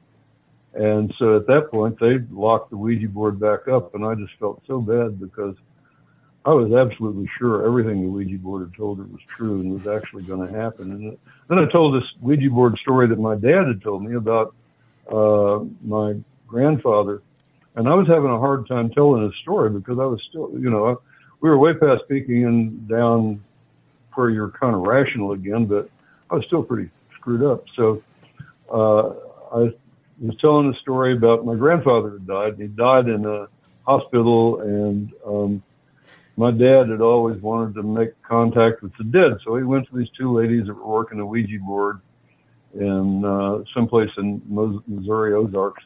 And immediately he got in there, this Ouija board thing, whatever they call it, started hopping around, and it said that, and it was identified itself as the spirit of my deceased grandfather. And Dad said, "How did you die?" Because there was some question about that. And the Ouija board said, "Didn't die. I was murdered." And so Dad said, "Who did it?" And the Ouija board said a guy named H. Atterbury had done it. And so Dad said, "What do you want me to do about it?" And the Ouija board said nothing. And it's being taken care of. But my dad's not one to let sleeping dogs lie. And so about 2 weeks later, he called this hospital and asked if they had an attendant named Atterbury. And sure enough, they did. Oh, that's when he went back to the Ouija board and said, "What do you want me to do about it?" And he was told nothing. It's being taken care of. Then he went back and called the hospital again and asked to speak to Atterbury. And he said, "We died." Yeah. So I said, okay. And somebody said, "Well, what did he die of?" And I said, "Beats me, Dad never said." And so later when we left, because I got really paranoid in there. I got freaked out. I just wanted out of that.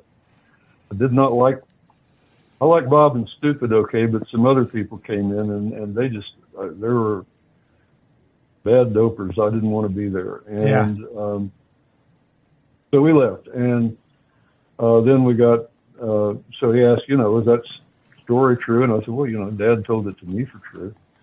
And then we got pulled over by a cop, and he said, "Let's see a little ID over here." So we popped over and whipped out our ID and showed him all of our Pillar of the Community cards, and he was so embarrassed. He realized he had stopped two citizens for walking on the sidewalk, which is why the city put it there. And so he apologized and told the usual lie that we thought you were some guys that we think done some burglaries over here. And, I've had cops that pulled me over, use that excuse for pulling me over about 4 times. So, and then we said, no problem, officer, have a good shift, and off he went. And I went home, and that was the end of my first trip. So was that trip, would you describe that, because you've had this big spiritual journey in your life? Was that trip, was there any sense of spirituality or openness in that, or was it more recreational at that time? Okay, my interests in it were twofold, because I'd read the Kool-Aid Test, which is mostly about tripping for fun, but I'd also read, I think I'd read Aldous Huxley, and I'd read some other people, and I knew that, that people were getting spiritual insights from it. And I wanted that too. Uh-huh. And I'm trying to think of any spiritual insights that I did get. And mostly those times, the one time I'm thinking of that I did get some spiritual insights was, it was specifically for that. I went to the woods, Devil's Den State Park in Arkansas, and I was tripping out there by myself, and I was overcome with guilt for leaving my first wife, because, well, it was a mess, and I wasn't wrong to do it, and there was no way I was going to go back. But she was a good mom to my kids, and she loved me. And anyway, I was just overcome by guilt. And the spiritual insight what I got was, you got to forgive yourself and go on, because you can't go back. You know, you just got to take the lesson and use it as best you can. And that was a first-rate spiritual insight. Could you talk a little bit more about that, Jim? Because I thought in your book, in The Dreaming Circus, there's quite a bit in there. I think you said you've been married 5 times in life, and you've told me in the past about, you know, how you led a very chaotic life in so many ways. I was wondering. Well, I did, but okay. In the married 5 times thing, I want to make it clear that okay, when I finally discovered I was part Cherokee, I realized that was in the Cherokee society, that was normal and it was right. And a lot of people in the area where I come from they have it. A lot of them don't know they're Cherokee, but they have that. I mean, people got married and divorced like crazy in the Ozarks and in Oklahoma. Before that, my mother was married 3 times. She was widowed once, but she was married 3 times. My stepdad was married 3 times. My dad was married 4 times. One of my sisters was married 4 times. One of them was married 3 times. One of them got married once and never would do it again. But,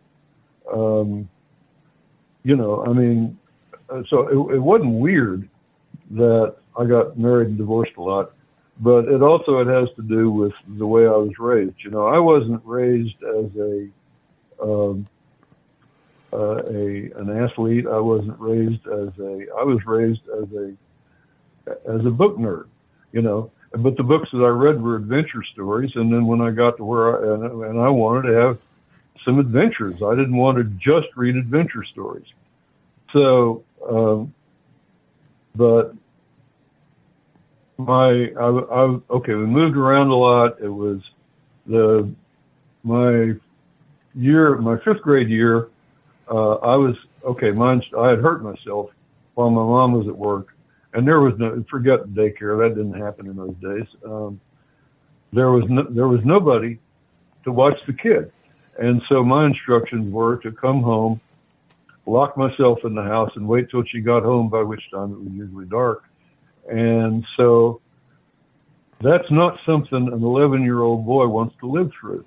And every time it affected me in the way that when I was married, I felt trapped. I never really wanted to get married, but I would fall in love with these women who wanted to get married. And then, you know, I'd be nice and I'd marry them, and then I'd hate it, and then I'd leave. And that was basically how that worked. This is not my favorite topic, Jim.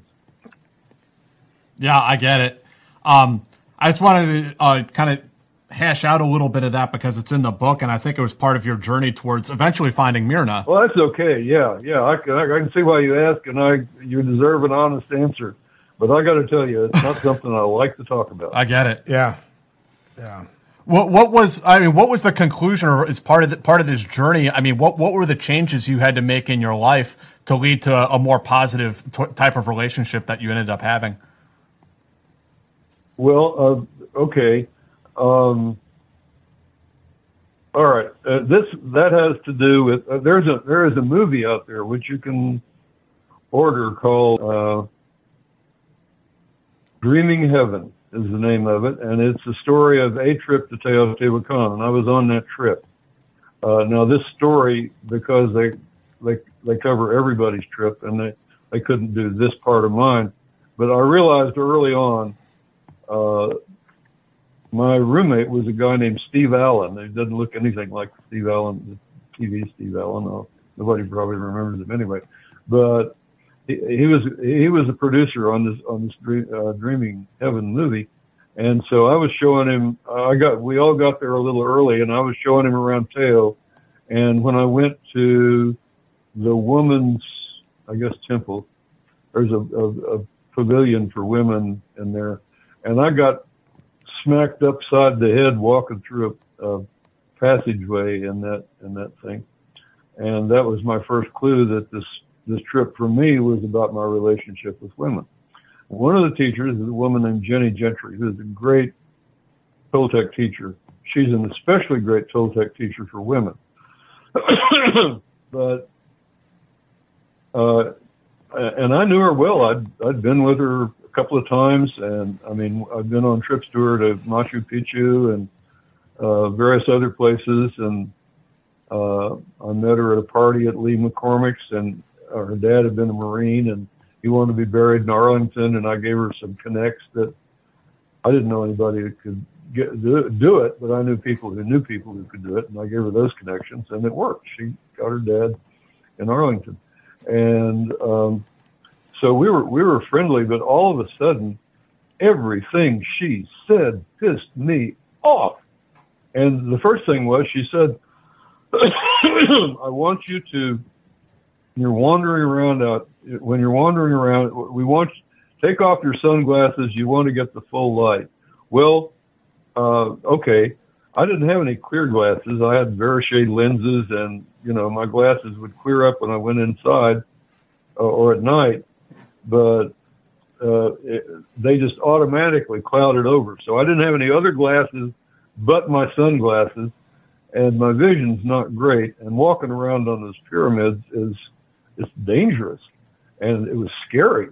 And so I kept trying to sneak my sunglasses on, and she kept stopping me. And anyway, I just wanted to tell her to shove it. I need to wear these sunglasses. And but I didn't, because I didn't want to, she was a friend, and I didn't want to take her down a peg in front of the other students. That was not the way to go. But one night she jumped on Steve for something in one of the last classes, and I knew why Steve had done what he had done, and she was saying he had cheaped out and was missing the spiritual lesson, which he should have got. And I got up in her face and I told her she was basically full of shit. And that was the first time I'd ever done that. All of my relationships with women, my way of getting my way was to manipulate and con, basically, because that's what I'd done with my mom. And that sort of freed me from that. And, okay, by that time I was married to, no, that was before Myrna and I married. And then when her health started going bad,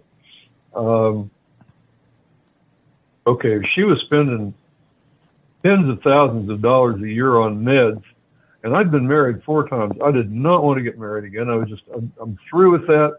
We can live together. We can, it means as much, blah, blah, blah.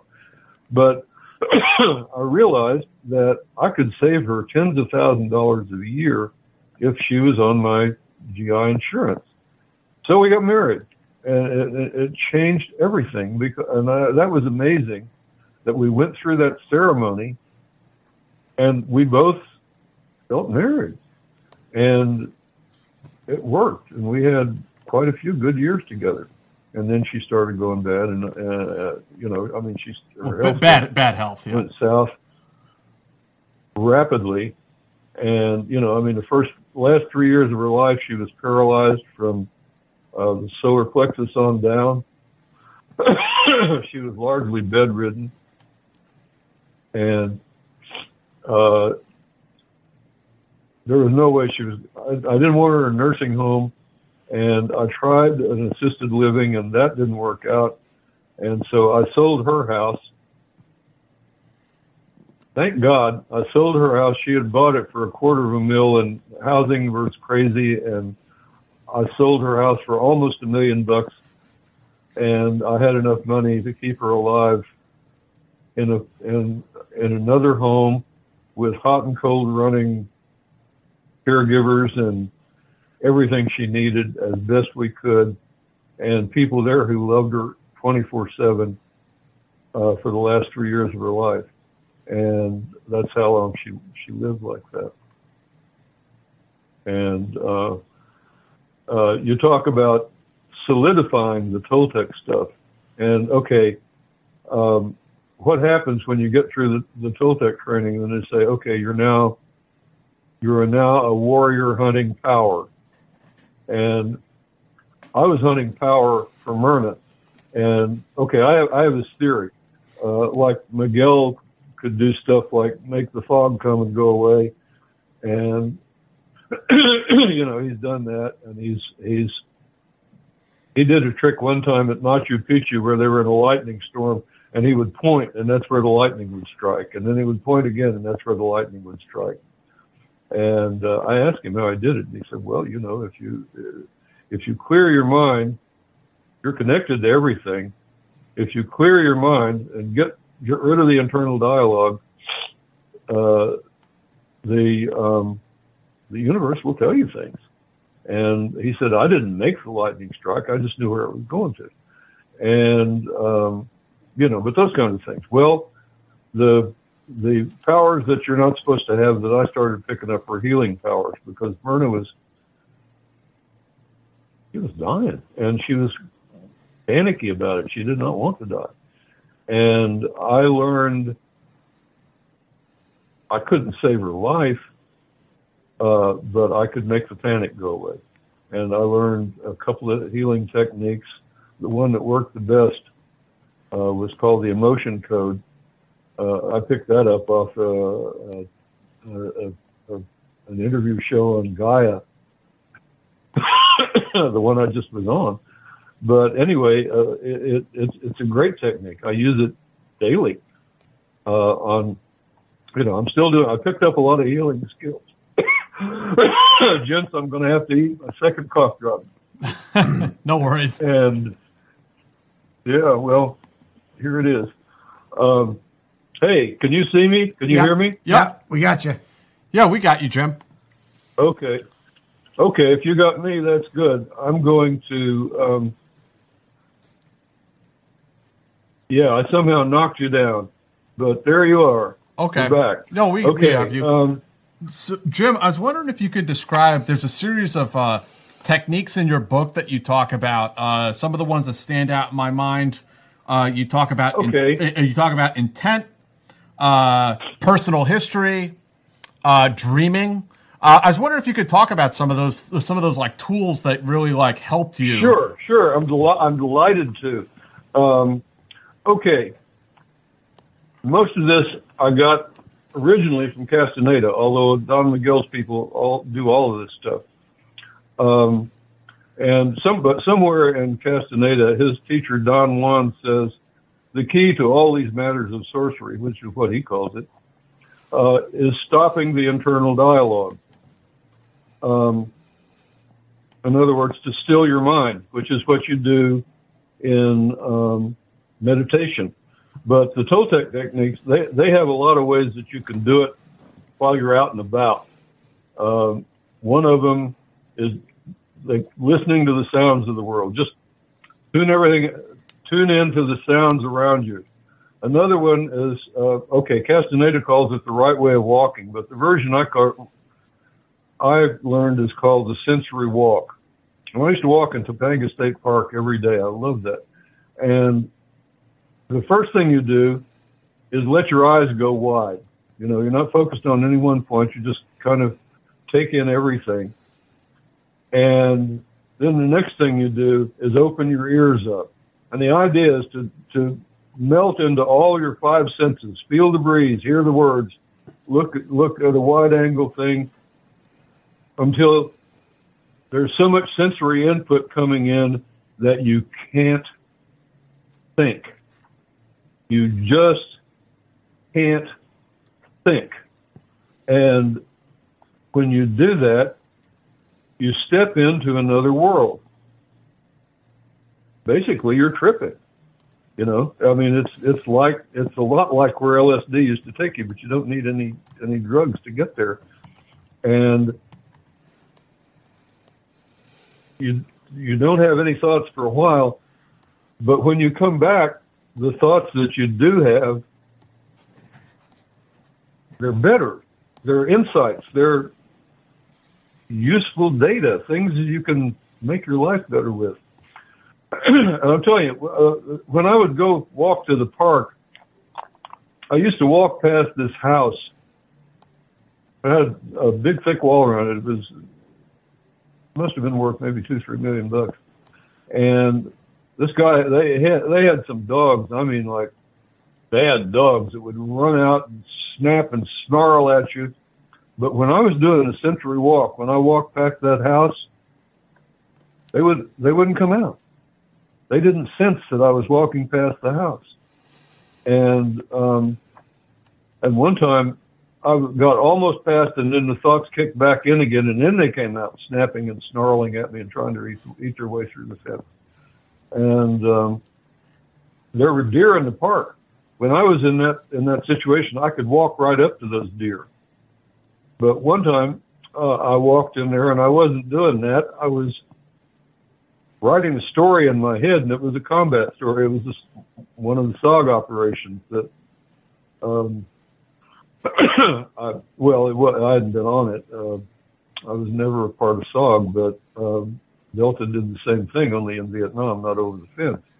And I've been out with Delta, and anyway, I knew what I was writing about, but it was violent stuff, and I just had all these violent thoughts in my head, and the deer took off like when I was like 100 feet from them.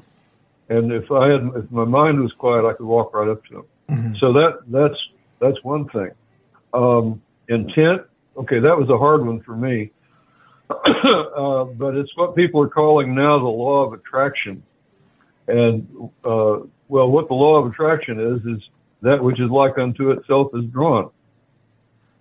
And if you have a goal, and you're not resistant,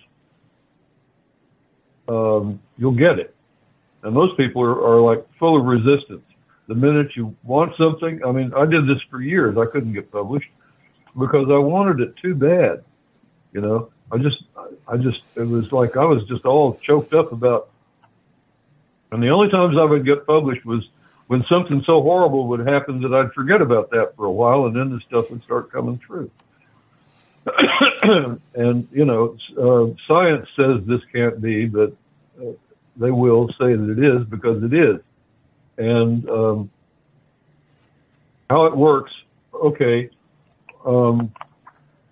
we live in a field. Jung calls it the collective unconscious. Carl Jung, the psychologist, psychiatrist, I guess he was.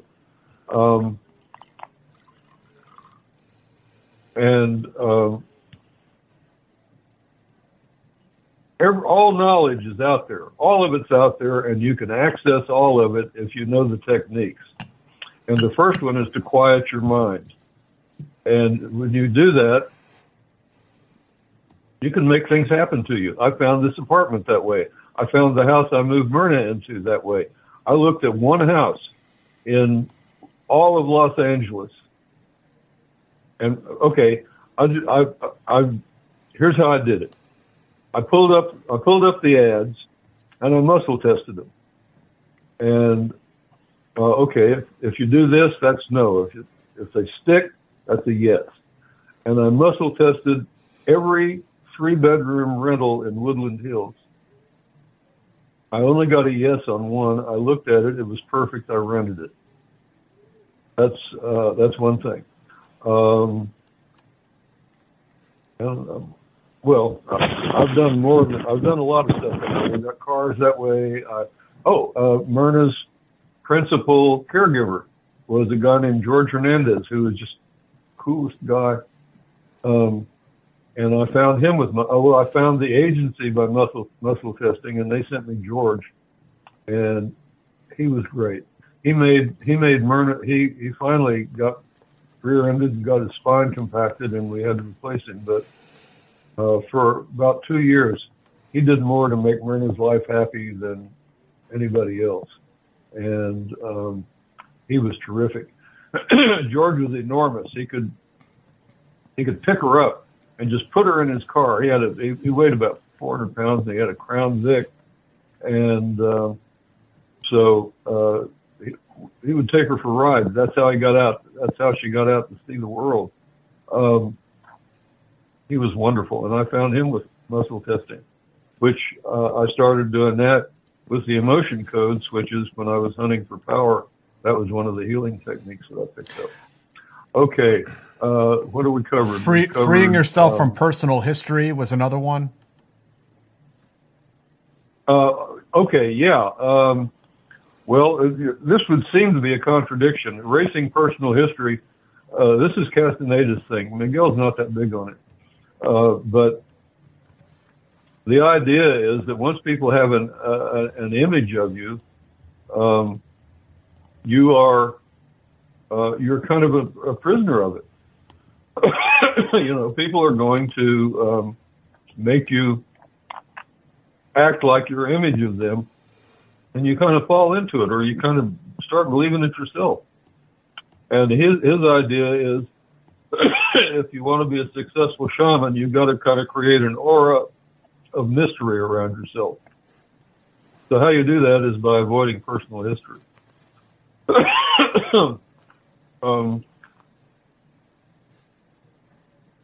This cough will go away in a minute. And let's see, lose self-importance. That was a hard one for me. And I finally realized I was writing the last chapter of Dreaming Circus, and I realized that I wanted to sell the book. I wanted it to be a success. And I realized, no, that's self-importance. You're trying to nothing is important. Nothing at all is really important. And whether you sell this book is not important. Whether the book sells is not important. Whether the book's success is a success is not important. Everybody who's ready for it will find it somewhere. And if you get the book out, maybe some people will find it that way, but they'll find it anyway. And so that was an enormous clearing for me. And, they say this is a spiral. You go this spiritual advancement thing. You don't go, you go. And that was another round on the spiral for me, was to start over with the very first lesson I learned from Castaneda after I'd done all that stuff and written all that book. And and I have to say, I think I've moved on a little bit past that and picked up a few more things and can do a few more things that I couldn't do before. Outside of the phenomena, like the muscle testing and the mindful walking and things like that, what has this done to your personhood, right? To Jim Morris, the Vietnam veteran, all these things. What has all this done? Well, I internally? used to be just eaten up with, and I think most people are, just eaten up with my thoughts, with things that had happened to me that were this constant buzz in my head, and that son of a bitch, and if you like, why do, all this stuff is just going on in your head all the time. Not now, not so much. And my life is like clear sailing, what it's done for me is to make me happy most of the time and teach me how to get happy when I start not being happy. Well, Jim, back to my... and that's why I think it would be... Back to a little bit like my introduction to the show, and that I think there's a lot of books out there and stories of war and etc., but I don't think there's many that like inform. I mean, maybe there's the Hakagure, a few books like that about the samurai that are about have information in there about for the returning samurai. Yeah. What advice would you give to these guys out there who are military veterans and they're going through the same experiences, the same sort of anger that you had when you were younger? Okay, the advice I would give them is there is a way. There is a way. And it's going to be different for everybody. I mean, for some people, they can find it in evangelical Christianity. And if that's what works for you, go for that. Some of them can find it in shamanism. Some of them can find it in Roman Catholicism. Some of them can find it in Buddhism. Some of them can find it in a meditation course. My friend Morgan Ayers, who is also was a former Green Beret, who is one of the only guys that I know that's really interested in this woo-woo stuff. He found it with Tai Chi and that kind of stuff. I mean, he really got into that. Qigong, Tai Chi. And those guys, they'll teach you to fight, but they'll teach you to fight calmly. And so there is a way. Now, I can recommend any number of Toltec teachers. If you've got a substance abuse problem, call Lee McCormick. If you're a woman who's been humiliated or misused in some way, call Jenny Gentry. Don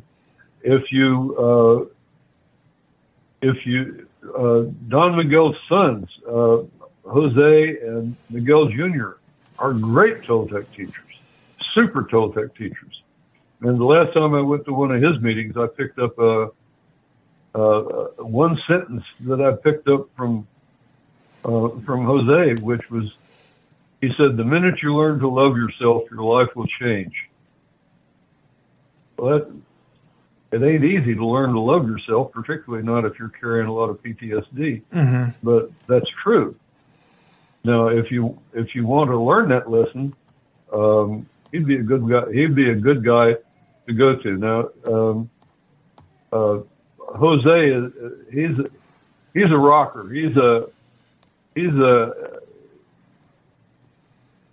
very modern young man. Now, his brother is Miguel Jr. is serious. Before Miguel talked him into becoming a Toltec teacher, he was a real estate broker. So he's really grounded, and he's okay. There's two paths, two shamanistic paths. One of them is called dreaming, and the other one is called stalking. And I'm mostly a stalker. I think Miguel Jr. is mostly a stalker. Jose is a dreamer par excellence. He's the most amazing guy, and he can take you places you never know you could go just by just the way he talks. And I've heard him many times go off on one of his sermons, and the things he says really don't make a hell of a lot of sense, but it doesn't matter because they will put your head in the place that you can't get to almost hardly any other way. Mm-hmm. These guys are amazing. And so, I don't think there's any central compendium of Toltec teachers. But if anybody can get in touch with me, I could probably get you hooked up with one who can do you some good. And if you're in LA, I would teach you myself. I could do that. What was it? The big lesson is there is a way. If this isn't the way for you, see, it's got to be the right guy. That's the thing. It's not evangelical Christianity or a Catholic priest. It's the evangelical preacher. It's the right Catholic priest. But if you set your intent for it and don't block it with anxiety, it will happen. That's another one of those things which is absolutely true. When the student is ready, the teacher will appear. And it took me years of reading about that stuff before I was ready for a teacher. But when I was ready, there was Miguel. Yeah. I wanted to bring that up, Jim, because I sent you in the email yesterday, actually, that I feel like you and I are maybe on the same track in many ways, because we were both, I mean, even just what you were saying about, a single mother, growing up reading adventure novels and deciding you want to have some of your own, being in special forces, becoming a writer afterwards. And now here I am, I'm almost 39 years old. And when I read your book, and I think that, I can relate and accept some of these mental exercises and meditation, but when it comes to some of the more, I guess you'd say, new age sort of concepts and astral projection, this is where my skepticism, I guess, comes in. Not that I'm saying, like you said, if it works for somebody, it works for them, I'm happy for them. But personally, I'm a super atheist like you were when you were younger. And I wonder, in another 40 years, do you think am I going to get to where you are, Jim? Well, okay.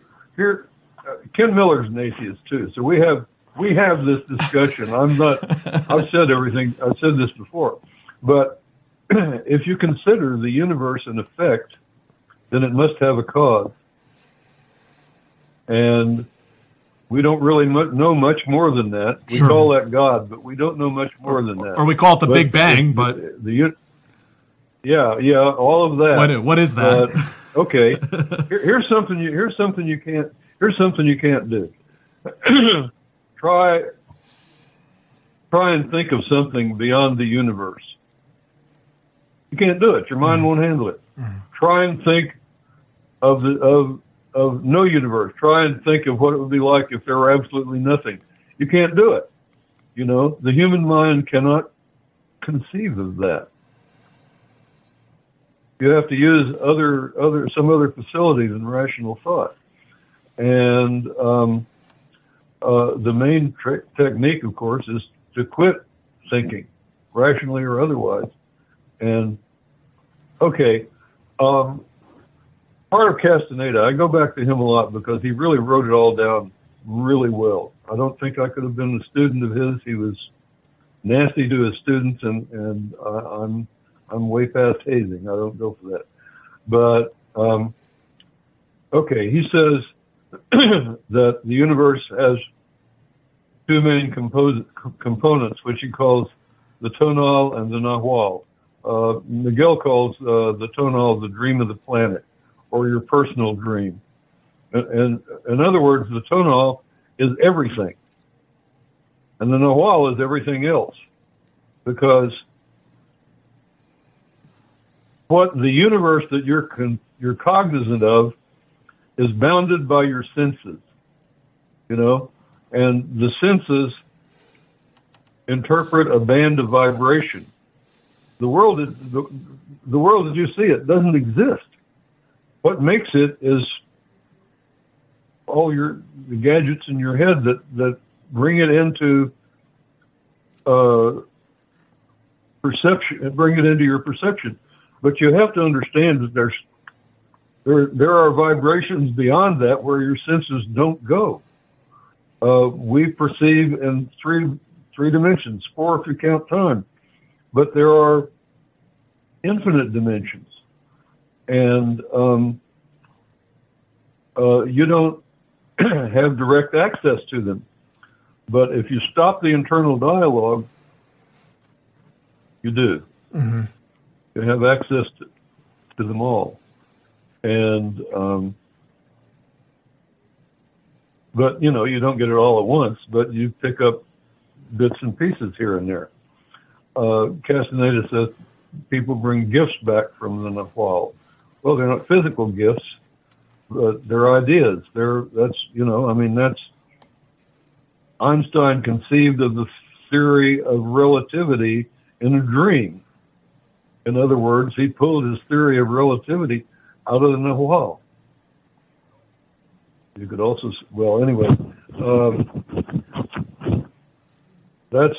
that's where all that stuff is. And all of these, every religion, like if you actually pray and really live and you expect an answer, well, you get one. That is an excursion into the nahual. Okay, am I clear here? Because I really didn't. You're saying that there's something beyond the material world that we perceive. Oh, well, okay, and you have to agree with that because it's self-evident, right? Sure. Mm-hmm. Yeah, we can't see atoms, but we know they're there. You know it's true. So what you need is a means of access to that. And to access that, you have to quiet the internal dialogue. And, a lot of the New Age world is just insipid. I'm sorry, but it is. But there are real insights there. There is real value in it. And there are wonderful teachers out there who are no part of insipid, But what you don't want to do is just turn yourself over to somebody. Say, okay, this guy's got it. Like a cult. No, keep your critical faculties. Test everything. Right. All the way through. Be careful. Because you can go wrong in this stuff and get yourself really screwed up. You can go crazy doing this stuff. So but you can also find the answers you're looking for. Mm-hmm. So it's tricky, but it's real.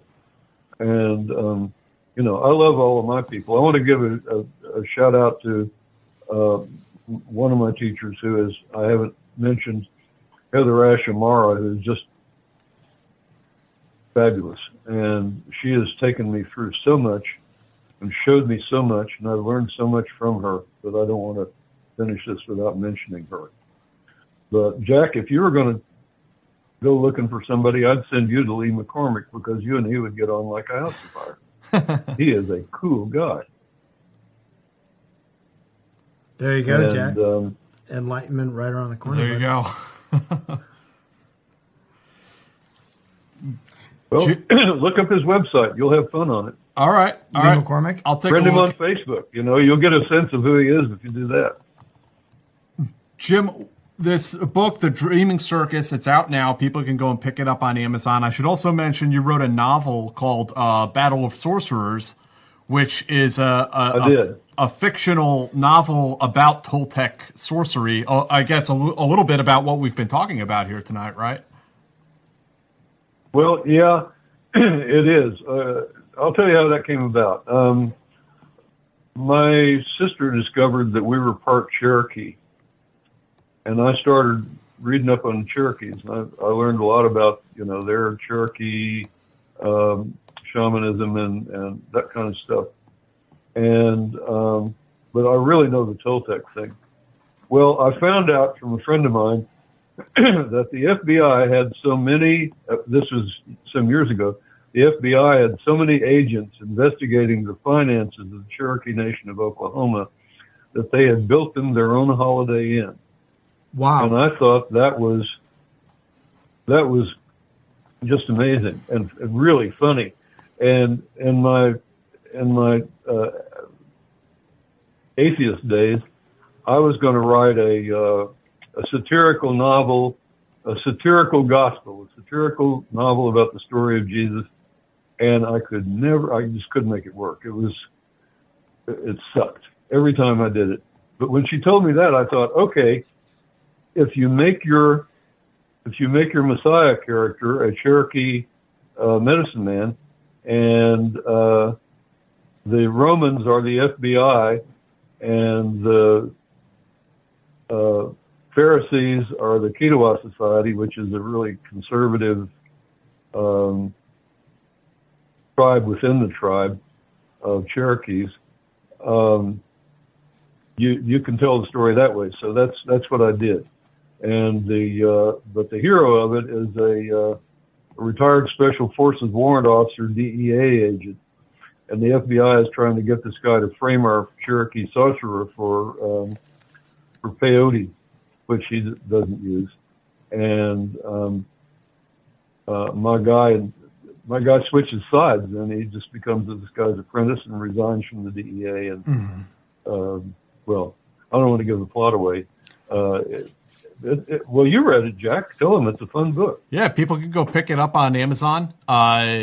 It's cool. And just a couple user questions here. Clanine, thank you. Another viewer asks, did Jim ever try mushrooms as a warrior shaman of sorts? Yeah.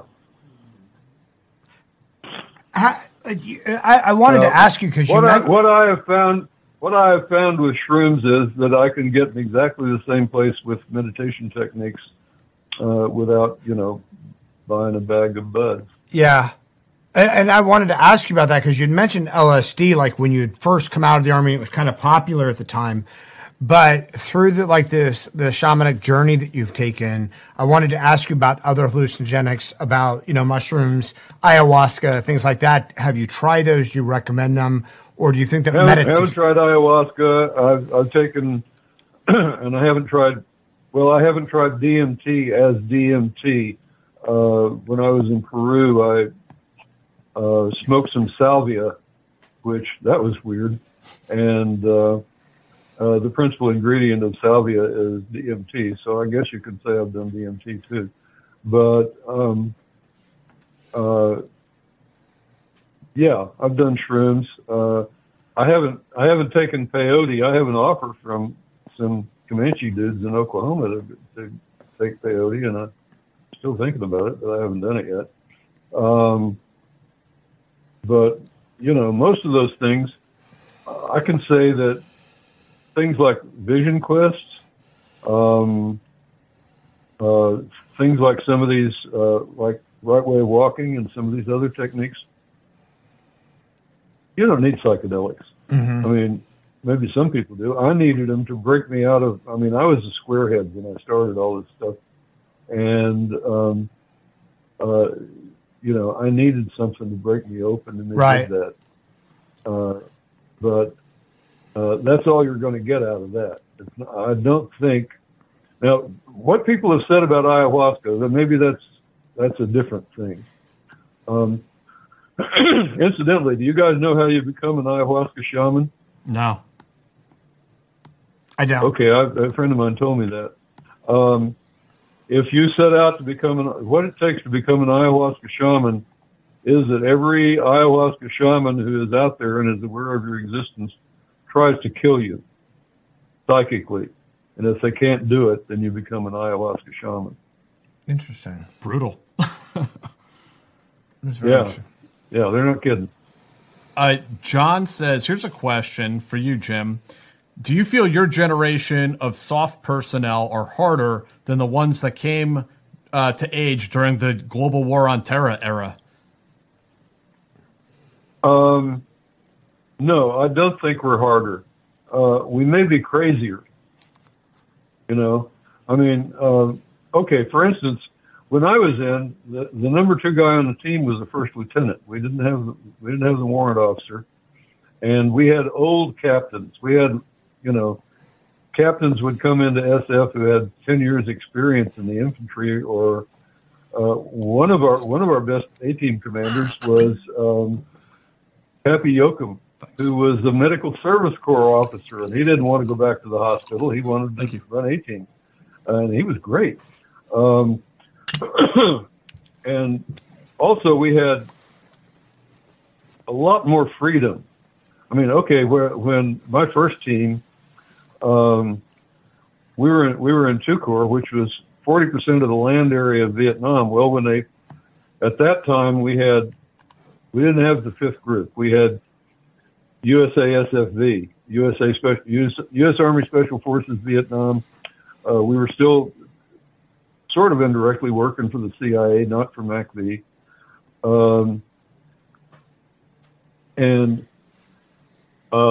They had a B team in each Corps area. So we had one B team over all the A's in each Corps area. In I Corps, they had 6 A's. But in 2 Corps, we had 26. Not A teams. But those guys didn't tell us what to do. It was all they could do to get, to keep us supplied and handle our paperwork. We were operated absolutely freely. Nobody told us what to do. Mm-hmm. And we had one of the most successful teams in 2 Corps. I think it may have been the most successful team in 2 Corps. We had the highest skill ratio, which wasn't high because we were still, doing small unit raids and ambushes. But and we were always out. Most teams were sending 2 Americans on a patrol with a company of Montagnards. We sent 5. But we had an officer with every company-sized patrol and an NCO with every platoon because we wanted that kind of control. And it worked for us. Anyway, I'm getting sidetracked. I think one of the big I don't think we were harder.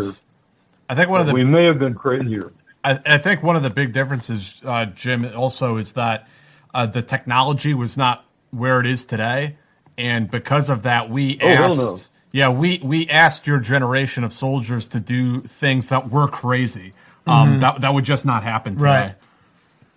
Well, those pictures I sent you of me playing war in Vietnam and all that. Yeah. In the first one, you'll notice I'm carrying an M2 carbine. Yeah. I carried an M2 carbine for 4 months, my first 4 months in Vietnam. The radio we used was an ANGRC 109, but it was the same radio that the OSS used in World War II. Yeah. They called it the RS-1. Yeah. And, you guys have got better gear. No question about that. It does bother me that,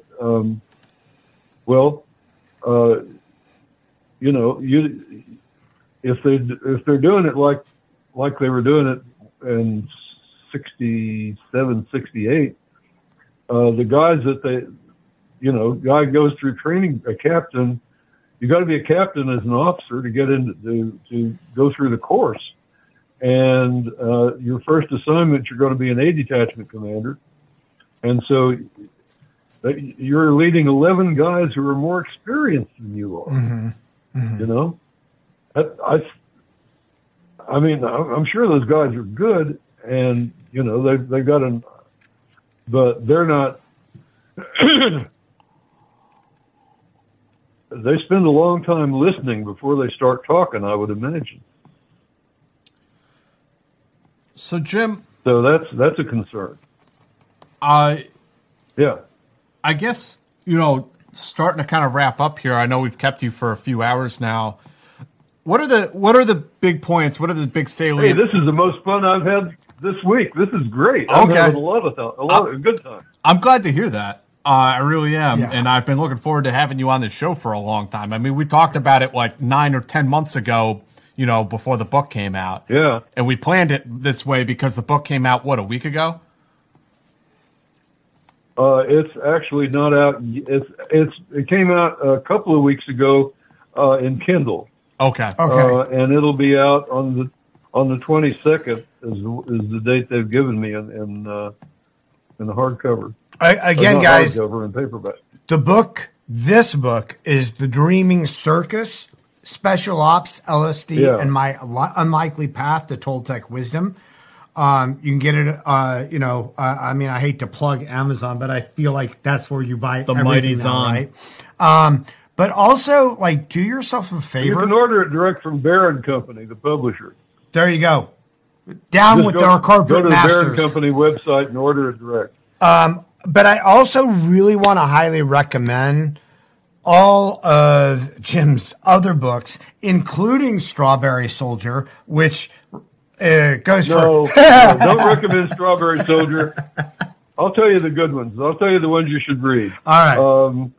War Story, Fighting Men, The Devil's Secret Name, and Above and Beyond. Those are my good soldier books. The others were learners.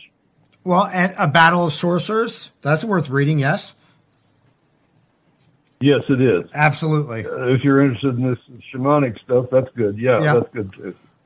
War Story is one of my favorite Vietnam memoirs, and if you can tell, I've read a lot of them at this point. But War Story was one of my favorites, and it really resonated with me. I read it just kind of as I was getting out of the Army, going through and feeling a lot of the same things you did, Jim. And reading your book, it really struck me. I mean, you can take Vietnam and replace it with Iraq. You can take communist and replace it with terrorist. And the special forces experience was nearly identical between the two conflicts. And I got to tell you this. I met a guy from Iraq who'd been in Iraq, and his team sergeant gave him a copy of War Story and said, "Here, read this. This is how it's done when it's done right." Yeah. Yeah, it's it really, that book really resonated with me, and yeah, so I definitely hope people will go and check it out. So, Jim, what are some of the salient what are some of the salient points that you hope people take away from the Dreaming Circus? There is a way. Oh, from the Dreaming Circus? Well, same deal. There is a way. It may not be the shamanic path, but if you can, here's some leads to that. And I gave them some leads to some other things. Of course, in Miracle is great too.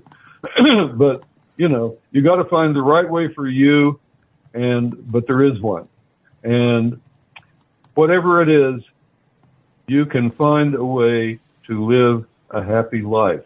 It's there. It is there. There's so many people I think need to hear that. Yeah, because if you look at our rates of suicide, substance abuse, all the horrible shit that, we all know is out there. I really hope that message gets through to people. Well, some of the things I've said, like the key to all these matters of sorcery is to silence the internal dialogue. You find a way to quiet your thoughts, and you can do it just by listening to sounds. You can do it with meditation techniques. You can do it by walking in the woods. But that is the absolute key to all of this stuff. And if you learn intent, you can use it to build the life you want. Jim, thank you so much, man. It's you're such a legend, and it's such an honor to have you on to share your story with people. Like we're so humble, and we're so appreciative. Well, Dave, I'm delighted to hear you say that, because I knew Jack liked my stuff, but I've had some concern that you might think I was crazy. So I'm really glad to learn that you do not. No. Well, Jack will tell you, I know, like I've read Carlos Castaneda's stuff. I've read Dan Millman. Like I've read like all of that. Jack will tell you that I have a fairly deep education in a lot of that stuff. So it's all very fascinating. Yeah. Excellent. Well, listen, the first thing I did when I was, doing the sorcerer, I took all the teaching parts of the first 4 Castaneda books and edited them into a manual. Mm-hmm. And I will be perfectly happy. I'll send that. I'll email that to Jack, and he can pass it on to you if you'd like. Yeah, perfect. Love it. Love it. Okay, I'll do it. And if you were willing, we'd love to share that resource with particularly veterans, but anybody who's looking for it. If you're willing, I don't know if you want to keep that close hold until you publish it. I'll send it to anybody. Nobody. I mean, it's all copyrighted material. I can't make money off of it. Okay. But nobody's complained about my showing it to people. It's a compilation. Understand? Yeah. Yeah. Jim, I know you're. You don't strike me as the person that can ever stop writing until they nail your coffin shut. What's the next book? Not if I can help it. Not as well. For one thing, it actually keeps my mind working good. Yeah. And hey, I'm 85 years old. I'm rated 80% disabled by the VA, and I'm living a pretty normal life. Yeah. And that's a miracle enough in itself. Now, are you still sterile though? Like, are you still using that in bars or what? I don't have to, but my girlfriend's glad. Jim, what's the next book that you're working on? Okay. Okay. Here's something. A while back, I wrote a novel kind of based on my second marriage. And it's my hippie book. And I've got it out and reread it, and I thought, well, this needs some work, but it ain't bad. And so I've taken about a year, and I'm just almost through to start trying to sell that thing. It's called Love in Vain. All right. That's a good title. I'm looking forward to reading it, Jim. Again, man, thank you so much for doing this. This has been a great conversation. Any final thoughts before we let you go tonight? Other than just to thank you both for hopefully doing some good and for sure having a good time. And thanks a bunch. I really appreciate it. Yeah, I'd love to do it again sometime, Jim. I can listen to some of these. I know that you're maybe a little bit over the war at this point, but I love hearing these war stories. That's why I keep asking you about it. Yeah. Well, you know, it's like me and Miller. You know, we start out talking about something else. Yeah. Then it's there. I was at 30,000 feet with nothing but a silkworm and a number 9 needle. You know? Folks out there, next Friday, we're going to have J.R. Seeger on the show. He was the leader of one of the first CIA paramilitary teams in Afghanistan after 9/11. He was the team leader of Justin Sapp's team that we had on a few months back. So we're excited to have JR on the show. Also a pretty prolific author. Has written a lot of books. I was going to say a prolific fiction author, actually. Mm-hmm. Phenomenal work. Yeah. So we will we'll be here with JR next week. Jim, again, thank you so much, man. I hope everyone goes and checks out The Dreaming Circus, some of his other works, Battle of Sorcerers, War Story, The Devil's Secret Name. Those are all terrific books. It's all in the description. It's down in the description. Links down in the description. And remember Jim's message, there is a way, even if you don't see it right now. Adios, gents. All right. Take care, Jim. Thanks, Jim. With Lucky Land Slots, you can get lucky just about anywhere. Dearly beloved, we are gathered here today to... Has anyone seen the bride and groom? Sorry, we're here. We were getting lucky in the limo and we lost track of time. No, Lucky Land Casino, with cash prizes that add up quicker than a guest registry. In that case, I pronounce you lucky.